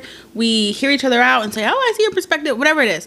Mm-hmm. But when I'm hearing, and I hate to say this, that a lot of people get in relationships, myself included, when I got with Sadell, this is me, they come into relationships as a half, looking for another half to become whole. And I say this all the time. Like, you have to be a full person to be in a relationship. Mm-hmm. You got to be able to say, I love myself. I put myself first. You know, I'm the most important person to me, and my partner is an extension of that love of myself, right? Mm-hmm. But when you're out here like, I'm insecure and I need another person to make me feel secure, and you're putting too much in that person's basket, you will always be disappointed. That's the secret. You got to show up as a whole you. You cannot be out here, I'm looking for my other person. That's a red flag to me. When I hear people say, like, I'm looking for my other half, I'm like, yeah, you have a lot of work to do, bro, because there's not going to be any amount of happiness that someone else could provide to you. You're responsible for your own happiness. You are. And that is why, that's the secret. And y'all probably don't agree with me. You probably don't want to fucking hear it. But that is why I don't have any issue with Sadell stepping out and being friends with other women and doing his thing, because he's a whole ass motherfucking person. Like, there's all kinds of people out in the world, and you should be able to interact with them freely, right? Because you're a person having your own experience. I'm not limiting what you do. Like, to get to that level, it took a lot of work for us. It used to be a lot of jealousy. It used to be a lot of insecurities. And I had to sit with myself and be like, what the fuck am I mad about? And vice versa. What the fuck are you mad about? You know? And now we can step outside and be like, I love you. See you later. You know, I trust you. My trust is not waning on somebody at the bar looking good and having a great conversation with you. Like, that doesn't, you know, it's not an insecurity of mine. But you have to figure out, like, what are your own things that you know you're not fulfilling for yourself before you start dating another person. You know? And luckily I found a man that loved me enough for me to work on my fucking self. But that's not always the case. I've been with some shitty ass people before who fed my insecurities, who kept me stagnant in that place of like, always gotta be checking his phone, or always gotta be like looking outward. You know? I just think that's the secret. Work on yourself fully and call in somebody who's fully working on themselves, and that way you guys can work on the issues of life that you need your partner to help you through together. I hope I'm making sense when I say that. You are. And I just wanted to ask, well, I mean, I guess you just answered that, but like when you said that, you know, people come in as a half looking for their other half, I feel like there are times where like people end up realizing that, like, hey, I'm looking for this person's validation a little bit too much. And then they feel like, oh, I can't get myself together in this relationship. And I'm not saying, and I'm not talking about for positive relationships, you know, like, so it's like, what do you do in that situation where you feel like there's still a part of you missing and you know you want to work on it, but you also don't want to sacrifice your relationship? I don't feel like you should have to sacrifice your relationship. So I guess what I'm asking is like, do you believe that people can truly work on themselves, reinvent themselves, become a complete person while still having a relationship that they have to like be attentive to and still give love to, you know? You believe that? I truly believe that. But the part of that that's not going to be accepted is it's not going to be pretty. It's not going to be easy. You're probably going to go through months, if not years, of we're not on the same page right now. Like, this shit is fucking rocky up in here. Mm-hmm. You know what I mean? Like, it is ugly. It is tough. It is in therapy. It is a lot of communication and a lot of, you know, like I said, just rebirthing, a lot of death of a lot of people, a lot of little funerals. Like, that's hard to do. That's hard. It's not impossible. But if you're walking around with the idea that love should be easy, this is difficult, I don't want to do this, and you're not going to make it through that. That's not the relationship you want to be in. If you're not willing to be like, I'm going to stick it out through thick and thin, okay? And it's thin up in this bitch. It's been thin for three whole years. There's people who divorce and get married again, right? Because that period of time was like, I had to work on myself, and now I'm the better version. I can love you the way that I've been. You've always been my person, but maybe I needed a break to like work through my own shit. Doesn't mean I love you any less, but those things happen. I'm gonna tell you right now, any couple you know, I don't give a fuck what you see. I don't care if they smiles and they walk out their door and they're cuddly and they're cute. 9 times out of 10, they have gone through some deep shit, or they're going through some deep shit, and you'll never know because it's not your business. A lot of people will not tell you the nitty gritty details of their relationships. And we need people to do that because, especially within friendships, because I feel like there are some shit that I was not prepared for in my relationship. Like, I used to be one of those people like, oh, me and Jay, we don't argue, we don't fight, everything's sunshine and rainbows, until it's not. And then I'm like, shit, like, it's not. Like, what do I do here? But I can speak for me. Like, I feel like I haven't had a lot of, like, I have had some friends, you know, express, but like, I haven't had a lot of friends talk about, hey, I went through this shit with my partner. This is how we made it work. This is what we did. This is what I needed to do. You know, I do have people talk about, like, you know, the positives of therapy, and like, I needed that for myself as well in order to show up for my relationship, you know, and they needed that as well. But I feel like we got to start talking to our friends more. Like, I get it, you know, at the same time, like, you know, you don't want to always put people in your business, but like, know who you're talking to. Like, obviously, don't wrap up the vultures in your shit, but the people that want to see you work it out and the people that want good things for you, that's like, you got to start being honest and be like, hey, what do I do? Like, or this is what happened in my relationship and we're getting through it. So, yeah. I'm going to tell you, this is my favorite quote. I've been saying this for years. I'm going to say it on my wedding day. I'm going to say it till the day that I die, probably. I always say it takes a village to raise a child and also to keep a relationship together. Period. People don't want to hear that. You can't do a lot of this shit alone, you know? And when I say a village, it needs to be, one, a village surrounded by people that are absolutely for you, love you, want the best for you, aren't afraid to tell you when you're wrong, aren't afraid to tell you how to think differently, aren't afraid to listen and be like, yeah, your partner's kind of shitty for that right now. Not even shitty, but you're kind of, he's fucking up. But like, Bree, you know, what did you do to contribute? You know, yeah, it's like, that's where it gets tough. Because like, people outsource relationship advice from people who, one, are unhappy in their relationships, right? 2, ain't never really been in love, ain't never had a partner, has no idea what advice to give, or 3, want what you have, right? And are like, well, I don't got it, so I'll be happy to plant a seed here that will grow into insecurity and crack and break the foundation. So you got to be discerning of who you talk to your relationship about, but you absolutely need a village of people that you can go to when times are difficult, in a way that is like, I'm going to encourage you guys to come back together with a different perspective, right? And that has been the best thing about keeping our relationship stable. Is for a long time, I would call you. I've called you a million times in the past about me and Sidel having some serious fucking problems. Like, you've heard it all. I don't think I even really call you about me and Sidel having issues now. You know, it's very rare because I feel like I reserve those moments for serious things. I'm not gonna be up in here being like, this nigga ain't clean the dishes and I'm mad. But when I told you about the whole dog thing, I think that was the last time I called you with an issue in my relationship, and I was in tears and I was like, this is what's going on. I reached out to my village and I made sure that it was about something that I really needed help on, because I'm not gonna keep petty shit in your ear and then you start building a story for this man. That's, you know, that's important. That's important. Like, you can't just be going to your friends complaining about every minor inconvenience. Like, no. Like, figure that out. They don't need to be involved in all of that. But like stuff that's serious and you're like, I really need a sound ear on this one. I need some solid advice on this. Yeah, then reach out. No, I'm right there with you, because if it was about the dishes, I would have been blowing you up every day. No, just No, imagine though. So it's like you have to utilize your village for the important things too. Stop complaining about your partner every fucking time. Y'all know you're gonna make up. Okay, the dishes could be fixed. Is that really something that is so detrimental, right? Is that something that you really need somebody else's opinion on? They don't need to know what's going on in your house. Y'all figure it out. I don't care if y'all not eating for 3 days because you don't want to wash dishes. He don't want to wash the dishes. So y'all just want to make y'all on strike. That's your motherfucking problem. We don't need to hear about it. I'm sorry. Keep some shit to yourself. Right.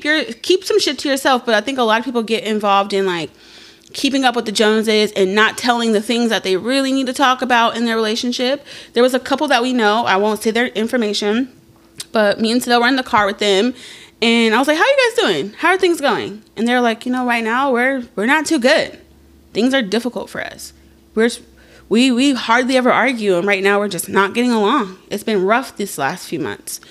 And I felt honored that they told us that information, because me and Sidel were able to be like, we've been here, right? Year 3 for us was ugly, was not good. And that doesn't mean that this relationship's done, right? That just means that we're moving into a new phase of like, hey, maybe we're different people. What is it that we need to relearn about each other? How do we say, you know what? I allow you to be different. What am I doing? How do I need to show up for you now? Like, we had this whole conversation and they were like, thank you for that. Like, we really needed to hear that. So enough about the relationship stuff. All I want to say is, if you're out there, you're in love, you're looking for love, you're single, be a whole person, right? Be willing to work on yourself, be willing to compromise, to let that other person be their full selves. Talk to your village about the things that are truly important, all right? Keep some shit personal, keep some shit private. Right? Your relationship is sacred. Everybody don't have to know what's going on in your business. Keep that shit off the social media platforms. It needs to be in-house. Okay? And if you have to outsource for a real job. Don't be hiring anybody for any old thing. Yeah. And be very intentional about like, I know it's popular to say, oh, I fuck people. I don't want to be in a relationship. I want to be single. If that's true for you, if that's, by all means, live that life. But if that's a way that you're coping with the hurt, like maybe it's time to talk to someone, maybe someone professional. Maybe it's time to be intentional about like what you want in a person and then what you also need to work on to find that person. So and that too, last thing, you could say I want to be single, but if I'm single because I was hurt, that tells me there's work to do. If you're like, I choose to be, there's a Whoopi Goldberg interview, just to give context. She was like, I don't want to be married. And the guy was like, well, why not? He was shocked. Like, you don't want a person? She's like, I like my privacy. I like to be my full self at home. There was no, I've been hurt in the past and, I can't deal with this pain and trauma. It was, I'm settled in myself. I like to fart. I like to smoke as much as I can without anyone telling me that I can't smoke. I like to be able to lay out across the bed, and I like to watch my shows and be unbothered. I enjoy being single. Yeah. Versus someone saying, yeah, this relationship was so difficult, I don't ever want to put myself through that again. You're coming from a place of hurt and trauma. Yeah. So there's work to be done there. Thank you for mentioning that interview, because I actually seen that she had released a second interview. I think it was today. And she said those same things. Like, I enjoy being by myself. Like, that's a piece that I feel like some people are just not willing to sacrifice. And I think I'm one of them people who, like, when I get a house, I very much need my own wing of the house, because there are times where I just want to be alone, and then we'll meet in the middle. Our bedroom will literally be in the middle, but the left wing is mine, the right wing is yours, and then we'll come together in the common areas. That's a good relationship. I support that. I support that. All right. Now the show is actually starting. Today's episode, Shay. We are just pulling cards. Shay has her own deck. I have my deck. We love this Too Hot to Handle segment so much that we decided to make it a full episode. So we're just going to pull cards from our decks and see what conversations come up. Shay, what's your first card? Okay, so yeah, so I actually have two different decks that I'm working out of right now. So one is the Let's Get Deep. I know that you were working out of that deck as well. And then the second Mm-hmm. one is the adult version of Loaded Questions. So Okay. I'm going to let you pick. Do you want deep, deeper, or loaded? Let's go with loaded. I knew you were going to go with loaded. I You know, love I'm you. gonna loaded. Come on now. Mm. Okay. If a dominatrix came over and you had to oblige, what would be your safe word? Okay, my safe word would probably be like something to do with like food, because I find safety in food. It would be something that I would never really say in my day-to-day life, so it would probably be like peaches. I really don't eat a lot of peaches. Okay. Yeah, it would be like peaches, because it's like, would that ever come up? I probably would not be like, peaches on my day-to-day life. It would be peaches. Yeah. Easy. What about you? Peaches. I love that. I don't really eat peaches either, although I love peach flavored things. Eating an actual peach is just not that satisfying for me. I don't like it. My safe word, the first thing that came, I'm just going to tell you the first thing that came to mind. I have really no rhyme or reason to this, but was Hellcat. I feel like Okay, if that I is said, so random. okay, but this is why. This is why I thought of it. I would say Hellcat because I imagine them being like extremely fast cars, right? So if I say Hellcat, that means, bitch, you're going too fast. Like you need to slow this motherfucker down. Relax. So that's I like that. Makes sense. It makes you're moving too fast. Okay, moving too fast. You got to stop. Like this is too all right. much. That's a good question. That's a good answer. Okay. Like I said, I'm working from one deck today, which is Let's Get Deep. I picked only deeper questions, so now I feel like a jerk. No. Let's do this. But we'll start with something light. So, what's something that you'll never try again, and why?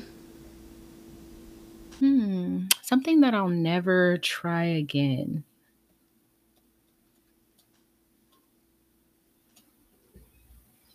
I'm sorry, I have to think about this one.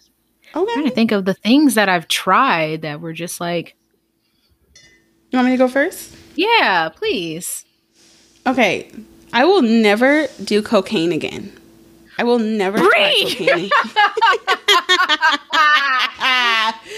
I mean, for legal purposes, this was over 10 years ago, so I would never do that again. I don't need to be that close to death, Okay, you just brought one up for me.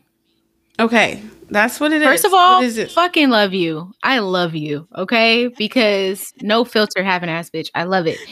I will never in my life do Molly again. I will never do that. You can't pay me to do Molly. You cannot.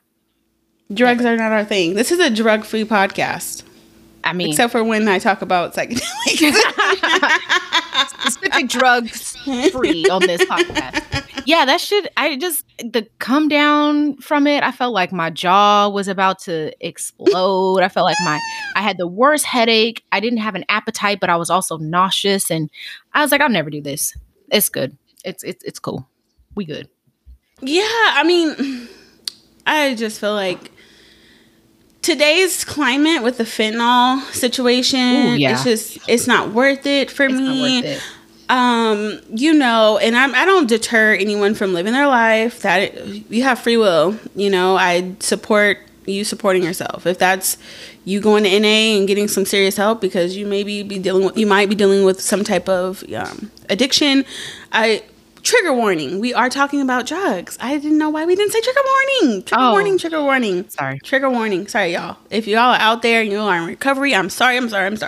But when it came to like cocaine, this is my own experience. I've done it a handful of times. I'm not embarrassed about it because I feel like I live life, Yeah. Like I've had experiences. I don't give a fuck if you don't do drugs, that's your fucking business. But for me, I was like, I'm out here, I'm living like it presented itself. Let's see what happens. I did it enough times to be like, yeah, I don't get it. like I don't get it. You know, I don't get the hype about it. I don't get the possible dying and overdosing aspect. Like that blows my mind. Like you can't OD on weed, you can't OD on plant medicine. So I'm cool with that. That's a safety net for me, right? Right. But when it comes to something that's like I have one foot in the living world and one foot in the death's knocking on death's door, I don't want to play those games. That's a Russian roulette wheel that I'm not going to be on. You know, I have things to do. I can't just be out here ODing for no reason. That's crazy to me. That's wild. I feel you. Like, how am I going to explain that to my family? I can't because I've died. I can't. Come on now. I still got life. That's like I'm asking to be taken out of here sooner than I need to go. Yep. I'm not doing that. I'm not putting myself in that position. So that's my question. You're up next. Okay. Well, I guess you're up next. You want deep? Let's do deep. You said deep. What was it? Deep, deeper, and loaded. We'll do deep. Later. Deep? Later. Yeah. Okay. Okay. Which year of your life so far has been your favorite and why? Ooh. My favorite year of life. I would have to say it was 2017. Okay. What year was that? It's probably like that was 29. After Bryson Tiller. It was after Bryson Tiller. It was that year that we went to that 90s party together. That was like... Oh my gosh. That ended up being an album release party? Right. Yeah, that was like, what, 2017? I think that was that year. Yeah. I think that was my favorite year of life so far because, man, 2020's hindsight. That was my like happiest. I just felt really good about where I was at, like with my body. Mm-hmm. I was saying yes to all experiences. Mm-hmm. I felt accomplished, like I was going to school. I was just doing the fucking damn thing. Me and Sadell were really like seriously in love at that point. It was a fucking phenomenal year. Like I had so much fun. I was carefree. I didn't have my own apartment. I didn't have bills. I was like, you know, I'm just free out here. I'm just like, So yeah, would I go back to it? Absolutely not. But like, I appreciate that year for sure. Okay. I love that. What about you? I'm going to say my favorite year was, I'm going to say 2016. That was a good year. It was a good year. And I feel like it's my favorite year just because of like the memories and the music. Like there was was so good. The music was so good around that time. And I felt like that was the first time that I was going to concerts nonstop. You know, that fucking Sweatbox, Observatory. And we saw everyone there. We saw Bryson Tiller, ended up seeing like Metro Boomin. Not Metro Boomin. What's his name? The one I used to row with Future, or still rows with him. He got locked up in like overseas. I can't remember his name. It wasn't Metro Boomin. I don't know. Wait, maybe it was because he was like, it was Metro Boomin. It was? Okay. Yeah, it was Metro Boomin. I don't know. I felt like I was thinking of someone else, but either way, we were just out. We were in Vegas like we had a damn residency. It was like, that's when I actually enjoyed Vegas. Like just being out and just hanging out and just like, also I felt my sexiest at that time. Like it was the first time that I was really being hit on, but also I didn't know how to handle that. Like from, you know, being a person like that was always in the shadow to like someone that's getting attention. I was like, oh, this is new. Like now if I had a chance to redo it, bitch, I would have been like Young Miami and Korea and that other one. JT, what you gonna pay? What you gonna do? What you gonna do for me? You know? But it was a really good year. So 2016 for me. I love that. It was a good year. I second that. Okay. What's on me now? This is gonna be a little hard. So I need you to give a 30-second elevator pitch about who you are. Oh my gosh, the pressure. Okay, hold on. I gotta get my timer out. Gosh. 30 seconds, okay? Hold on. Let me get the timer. All right. Ready? Mm-hmm. Let me set it up to 30 seconds. 3, 2, 1. You're on. Hey there. So my name is Shalika, or you can call me Shay if we get to know each other. I like to watch movies. I like to go out and have a good fucking time. If you want someone to pressure you into drinking, I'm going to do that. But if you also want someone to have your back to make sure no one else gets on you, I'm your girl. If you want someone that's down, like I don't even need to know where we're going, what we're doing. Just say, hey, Shay, roll with me to go here, and I'm going to go. And yeah, that's me. Your friend for life. Okay. Okay, exactly 30 seconds. You sold it. I mean, hey, that sounds like a really fun, loving chick who's like, we could just roll through life together. We can roll through life. That's who I am. Oh my gosh. So much pressure. It was pressure. Okay. I don't know if I need to answer that one. I think you. Do you want to answer it? I would love to hear more about you. Okay. Damn it. Okay, let me do mine. 3. What you got? Are you gonna time me? Yeah, I could time you. Okay, time me. All right, ready? 3, 2, 1, go. Hi, my name is Brienne, but you can call me Brie, like the cheese. I do love cheese, by the way. Also, I am all about spooky shit. I'm your friend that you want to come to when you want to talk about the esoteric, the conspiracies, the deep, dark, and the unknown. I love to see the beyond the veil. I do oracle readings. I'm practicing to be a deaf doula, and I'm obsessed with psychedelics. I also am a loving partner, but I am looking for more beautiful people to add to my collection of community, and I would love to be your friend. Love that. Bitch, now you want me to read.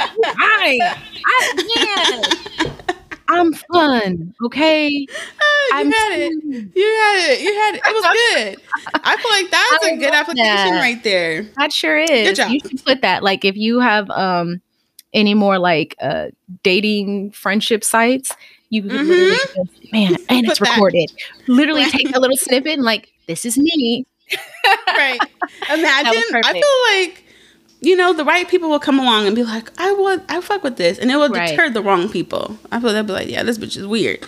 I'm not really with that. Okay. Right. But, why not? You can learn some things, okay? Look, I only want to call in other spooky individuals at this point. I don't need any. I have no time. Okay. Very spooky. Love that. Hit me with loaded. Ooh. Hit me with the loaded. Hit me with your best shot. Okay. What is the worst excuse for not wanting to have sex? The worst excuse. I'm going to have to tell you, I think this is something that I say, and I know sometimes it be bullshit.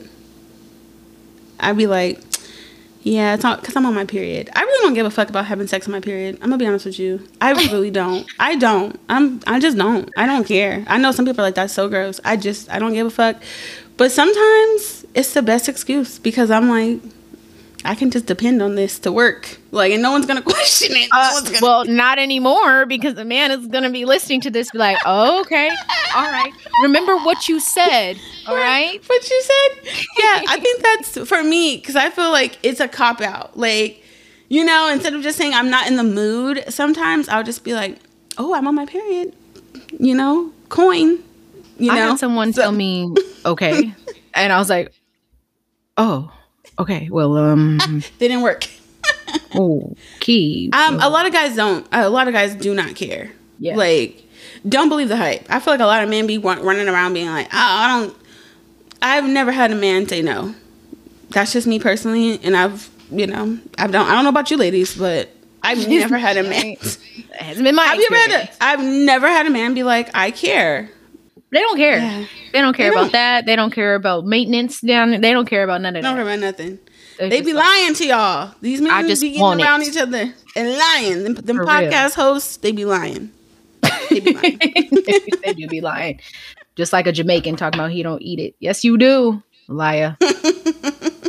Okay, so let me see. Where is one place that you want to go before you die, and why? I definitely want to travel before I die. I don't have a specific place, but I want to be able to say like I've seen the world. Like I've seen the way other people live, or I've experienced something outside of the US. Now, I have been to Europe, but I haven't been to like South America, or I haven't even like really been to like my home. Not even really. I have not been back to Trinidad or the Caribbean at all. So that's something that I definitely feel like I need to do before I leave this earth. So I hope that I'm able to do that. Mm-hmm. Hey, I hope so. I really do. I feel like traveling is so important. You know, we're here on this beautiful earth, and a lot of us never get to see it. And you know, I know so many people that have like died without traveling, or that have they have no desire to see the world and explore. And I feel like that can be so limiting. But mine is Bali. I feel super connected to Bali. I think that it is just a space that I would go and just immediately feel comfortable in and confident in. So I'm making my way to Bali. I know we can't go until we're married, so we're going for our honeymoon more than likely. I mean, I've seen a couple of people that I know are not married, and they've been there. I don't know how I didn't ask them any questions because they probably finessed the hell out of that system. But I was like, y'all too.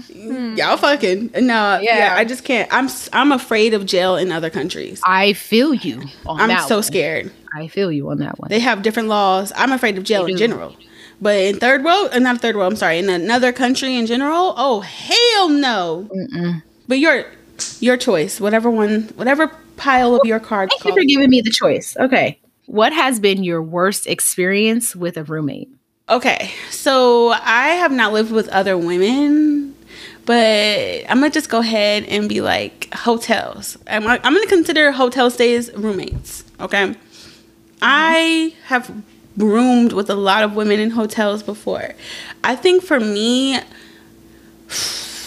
this is no shade to any specific person, but like when I get to see people's hygiene habits over the course of vacation, sometimes they low-key be changing me. Like, I'd be like, you don't wash your ass. You know? Like, it does fuck up the dynamic with friendships. Like, I'm a very, like, shower person. Like, I gotta shower. When you're lackadaisy about, like, washing your ass, and you just like hop in the bed with dirty feet, or you just like be out from the club and then just be like, I'm gonna hop in the bed, I'm gonna take a nap. Or you don't wash your makeup off your face and you hop in the bed, or you just be walking around barefoot after you get out of a wet shower on a carpet that you don't know where it's been. Yeah, that's the worst experience. Like, I don't mind sleeping with people, I don't mind being like roomed up, but if I gotta know you washing your ass, that's all I need to know. Okay, what about you?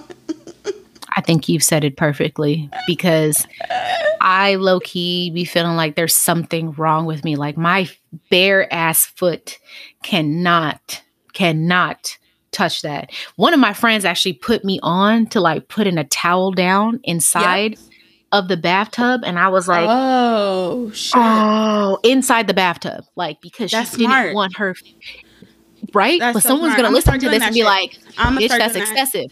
No idea. Like, that was a game changer for me. I'm doing that shit. Thank you. I'm doing that. That's some amazing advice. We need professional help, because I am actually jealous of the people that I have roomed with. And I'm like, you could just be bare ass on the toilet. You could just be barefoot on the floor, walking up and down.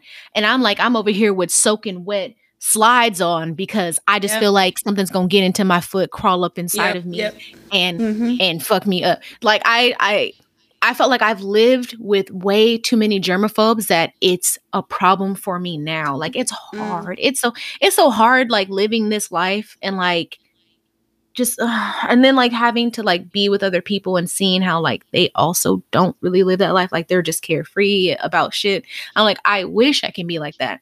But this has been a long time coming. This has been some years of forming the person that I am right now. And you've contributed to that. I just want you to know that. I know. I want you to know you can, y'all. I'm a huge germaphobe, and I feel like people think like if I had a pick me behavior, I think people would think like Bree's cleaning is pick me as fuck. Like she'd be just saying, I'm serious as a motherfucking heart attack. I am not a fucking pick me ass germaphobe. I have true fears. It is a mental illness. I am struggling for my life over here half the time. This is not a joke. I don't think it's cute. I don't be like, yeah, I'm a bad bitch because I'm like super no, nobody's saying that. I am struggling. I'm struggling to keep my life in order. I am one dirt crumb away from slipping into an abyss of depression. So yeah, you don't want to live like this. You don't want to live like this. You know what? And I'm going to tell you that, like, I knew it was real. I remember this one time we were in Vegas and we had stayed at my brother's place. And you know men. You know how they get down. And I saw you in action where you were just like having almost like a panic attack because you didn't realize that you had your bare foot on the ground. And I felt so bad at that point. I felt so bad. I never remember that. You were. Yeah. That sounds like something I would do. People think it's a joke. Woo. But you know what? The one thing I don't clean, I'm going to be honest with you, I don't clean my car as often as I should. I don't give a fuck about it. I'm like, just give me the point A to point B. That is where people probably hop in my car and be like, you are probably not the cleanest person. And I don't know what it is about the car versus the home and the body.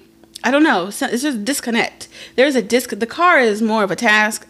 Moving forward, we're not talking about my germaphobe problem. No, it's okay. Shay, is that your answer to your question? Yes. Okay. That I agree. All right, mine is, what is something that you need advice on right now? A lot. I need advice on what's worth an argument and what's not. What's really worth stressing over and what's not. In your relationship? In life. Or in general? In general. That's a good question. Like, what's worth an argument and what's not? I think some shit is worth an argument. I'll be like, I'm ready to risk it all. I don't give a fuck. You know? I don't give a fuck. I'm going to argue about this. But I feel like if you can sit there and ask this question right now, then you already have the discernment to be like, now, Shay, you know that this is not worth no damn argument. Whatever it is. If you're a question, I feel like when it's worth the argument, there's no question. There's no like second thought. It's, bitch, I'm in your ass at this point. I don't care. I don't give a fuck, you know? But if there's like, is this worth my time? The answer is no. That's your answer. Trust yourself. Like you said, I mean, it's more so like in the moment, I'm not asking that question. And I need to sometimes, rarely. But in the moment, I just go. Like, I will react. And then after, I reflect. And I want to reflect before I react. Before you react. Well, this is a silent reminder at this point. Just put it in your brain. Meditate on it. Start reacting after you have thought it through. And that's difficult. It's difficult. Because sometimes you have to be like, I need a moment. I'll come back to you later. And if you come back later and you're like, I want to get in your ass now, so be it. You know? But all it takes is I'm done talking. Yeah. And it sounds rude. But I do that all the time. It's so true. I love that. I do that. Me and Tado will be at a point we're about to fight. I'll be like, stop talking to me. And I walk away. That's me trying, y'all. I mean, it's not gonna be like, you know what, babe? I need some time to really think this through. And I'm just really feeling I wish I could be that person. But my version of that is, get out of my face and stop talking to me right now. And I walk off. You make me feel seen and normal because I feel like I'm that person. And then I'm the second person that you mentioned. Where I'm just like, you know what? I could have handled that better. I could have handled it better. But in the moment, I had to advocate for myself because I was pretty pissed off. And it was me saying, get the hell up out of my face right now. I don't feel like talking and I'm going to leave. Or we about to go balls to the wall. So Right. I'm trying. Okay. Damn it. Give me another couple years. Then I can finally be like, master of my emotions. Right now, I'm feeling a little insecure, a little angry. Can you just give me a second? I would love to be there. But right now, all you're going to get is stop talking to me. Get out of my face, and I'll come back later on. Okay. I'm in a mood today. What I need advice on, I think I'm just dealing with a lot of self-love issues. I think for me right now, yeah, I'm going through this grieving period of my life where I've been so hyper focused on like eating healthy and working out because I know that this big change is coming. And we don't talk about like when you're going through that phase of change, it's a lot of, for me, self-criticisms. Like, I'm working out, right? But when I'm in the gym, I'm like, oh, I gotta work on my arms today because, you know, I want them to be toned and they're flabby. That's me self-criticizing. Oh, I gotta work on my abs today. My stomach is kind of like not where I need to be. My waist is not as slim as you know what I mean? Like, I'm nitpicking myself. Like, when you're going through this transformation period, like right now I'm working on my skincare and I'm looking at my face like I hate my hyperpigmentation and I don't like my uneven tone and my skin is kind of dry. It needs to be more moisturized. I'm just like constantly looking at the things that I need to work on. Does that make sense? Yeah. And I'm doing them. I'm eating right. I'm working out and I'm putting myself in these positions to be better. But it comes with a lot of like watching myself. Yeah. Does that make sense? It does. And I just need some self-love to get through like this period of like constantly judging myself. So what do you think will help with that? Do you think if like your friends were like, you know, Brie, you look really good.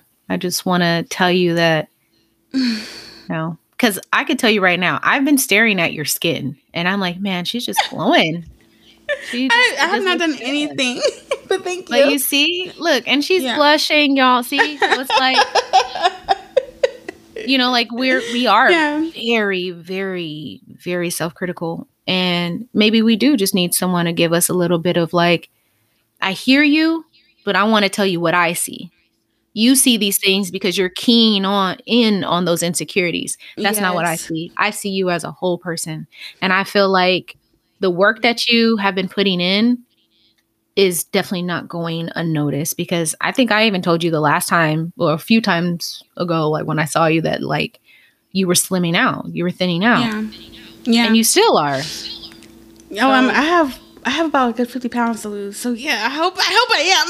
And you are going to get there. So like when people compliment you, don't react with like something negative. Like just now when I said you are thinning out and you say, well, I still have 50 pounds. So I think that's where you need to like catch yourself. Instead, just say thank you and leave it there. Right, I'm always looking for the next thing to complain about. Yes. Like, the nitpicking. Yeah. Yes. Okay. I needed to hear that. Thank you. Because it's just like you're grieving. When you are transforming, you are in a state of grief. I don't care. I am. I'm grieving like that carefree person that I used to be when I was like, fuck it, I'm going to just eat all these calories and not give a damn. Even though it wasn't good for me, I didn't have to think or criticize myself because I wasn't working towards a goal, right? And it was high-key detrimental, but I had a little bit of freedom with myself that I currently do not have. I have a lot of self-doubt, a lot of self-judgment, so I'm just working on it. I'm working through it. And I have one more question to ask you. I know that you've been following a meal plan. You're still following that? Do you have a workout plan? Yeah. So I would try to work out 5 days a week, and I'm trying to so I'm trying to get into the science. I feel like I have high cortisol levels for some reason.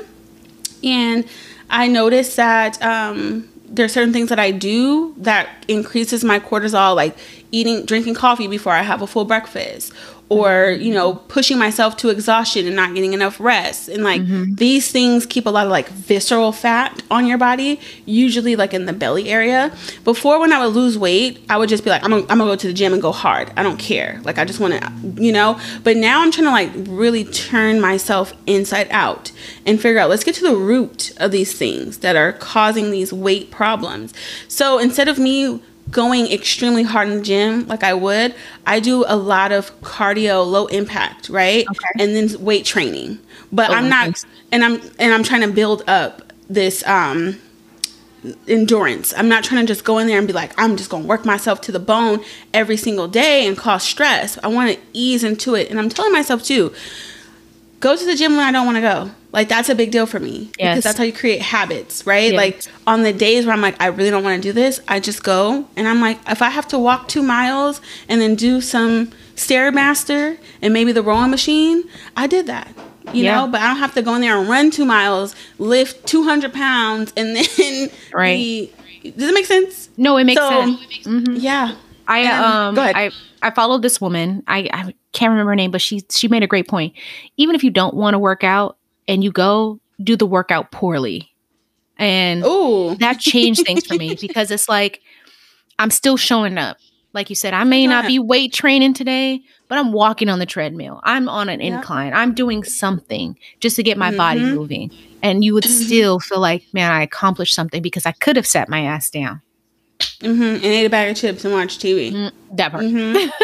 Right. So that's what it is. I have this new way of doing this. This is the first time I've ever been in the gym and taking it very easy with a self-love perspective of like being gentle with myself, being kind with myself versus I gotta go in there and fucking push myself to exhaustion and then I'm not gonna stick with this habit because I'm exhausting myself. But if I do it every fucking day and I do it well, maybe 3 days a week and then 2 days it's like a lighter workout, but I'm up in that bitch for the next year versus the next 2 months, the long game. I'm in it for the long haul this time. Yeah. So I'll keep you posted, but I'm feeling good. Okay. Yeah. Okay. That was actually my last question on my end. So what's your next question? Ooh, okay. Then I got to find a good closer. A good closer. Oh, gosh. The pressure. It's getting worse. Should I just read them and then you tell me which one you want to answer? Okay, do it. Or do you like the surprise? I'm open to whatever. We'll see what's the juiciest. I'm totally down to hear them. Okay. The first one is, what's the craziest thing you've ever seen at work? The second is, what's something you're glad is in the past and why? And then the third one is, name a song that reminds you of a specific memory, time, or place.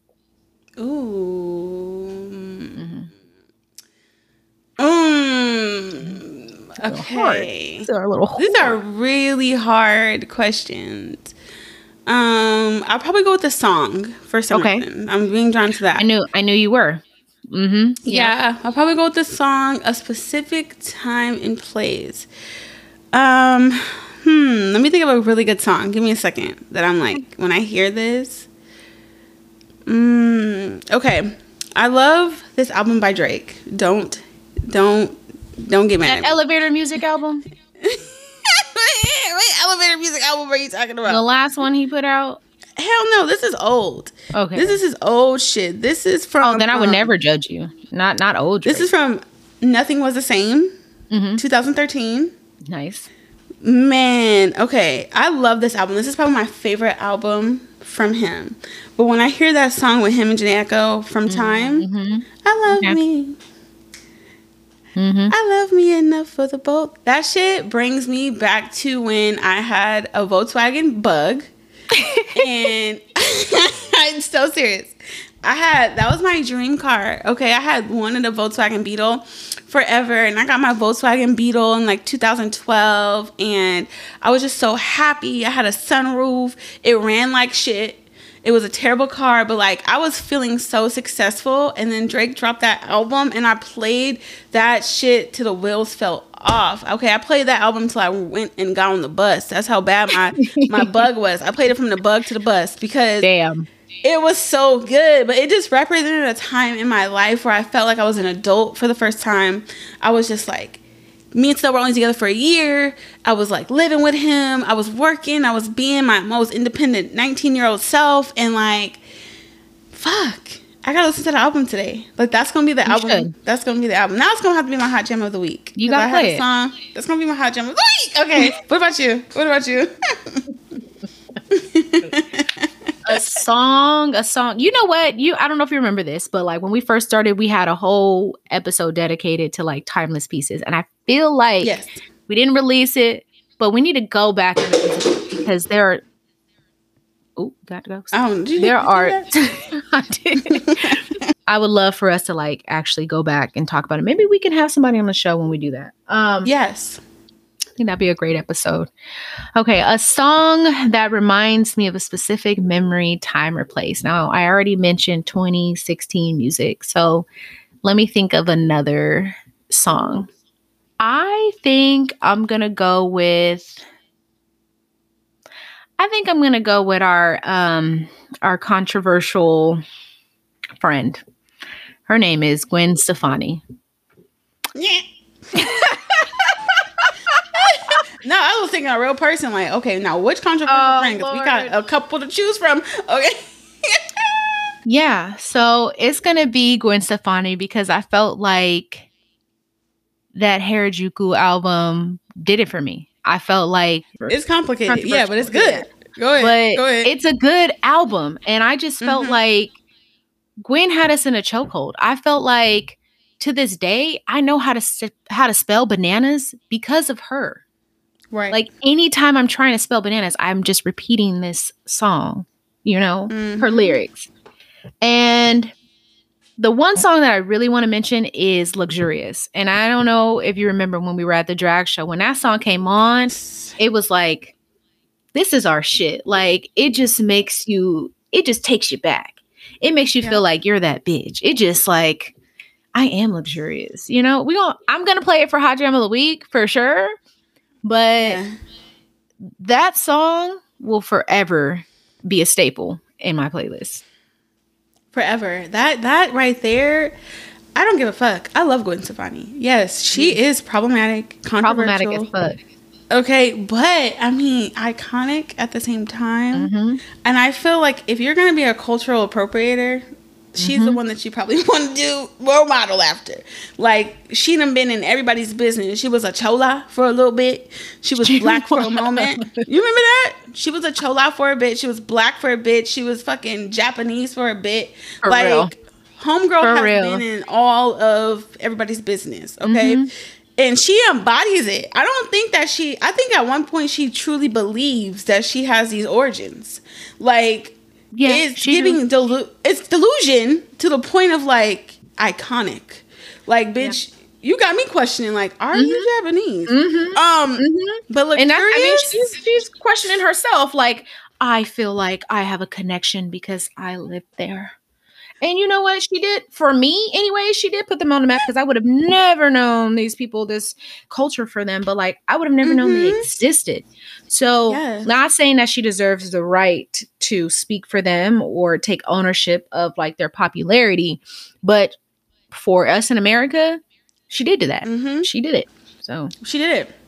And we got to still honestly honor her for like her No Doubt days, because I'm a No Doubt fan to this day. I still I have 2 songs that I have by them that I play over and over all the time. I love Hella Good. If you're feeling hella good, so let's just keep on dance. I love that one, and I love Underneath It All. Dancing. You know what? Really what about It's My Life?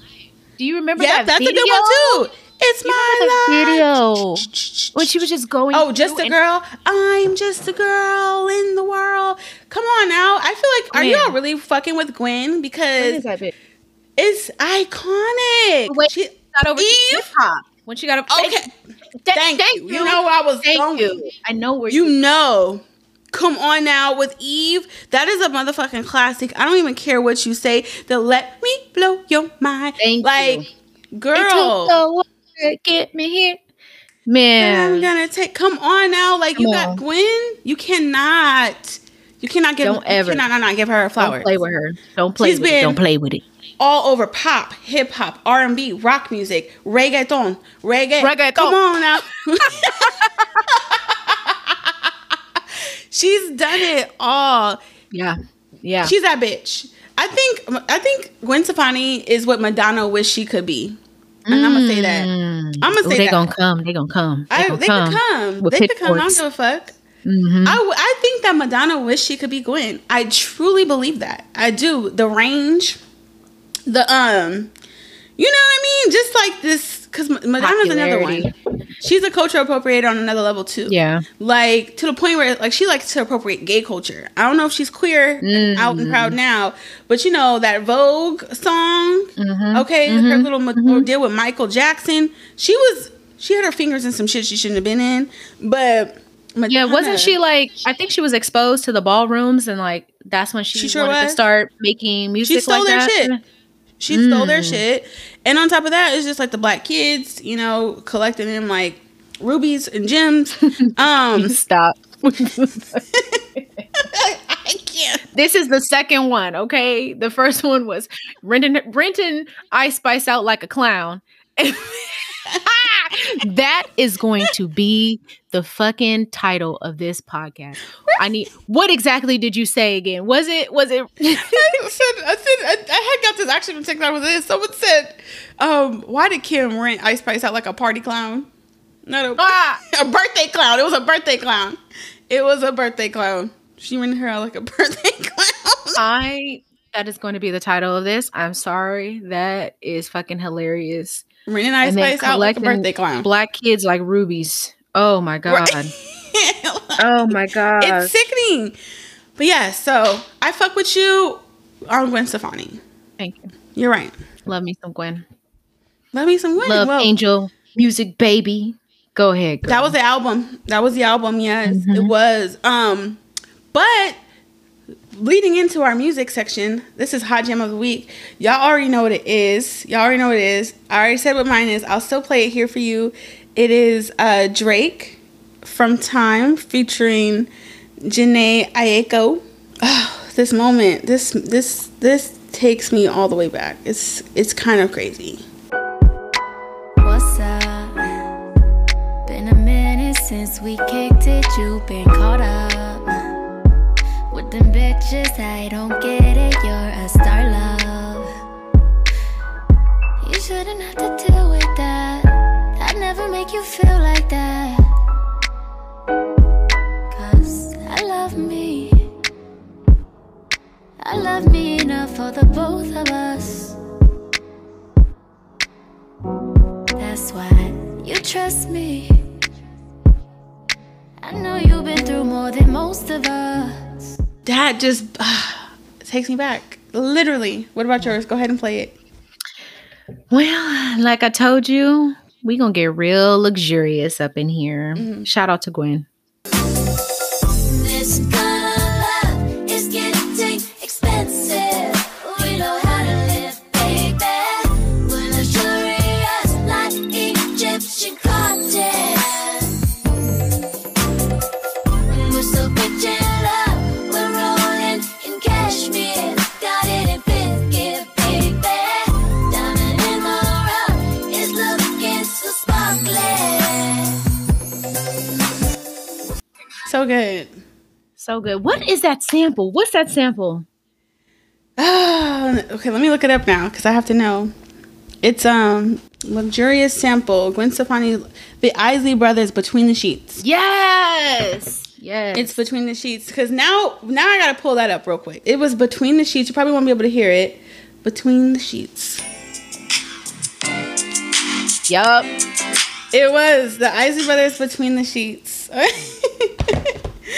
Between the Sheets. And you felt like, even when Gwen was singing, you felt like you was in the sheets somewhere. For sure. You like satin sheets. It was satin sheets. The lyrics. She said, feeling good like Egyptian cotton. Right.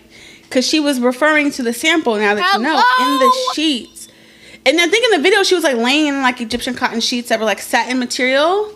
You feel me? And in cashmere. What the fuck?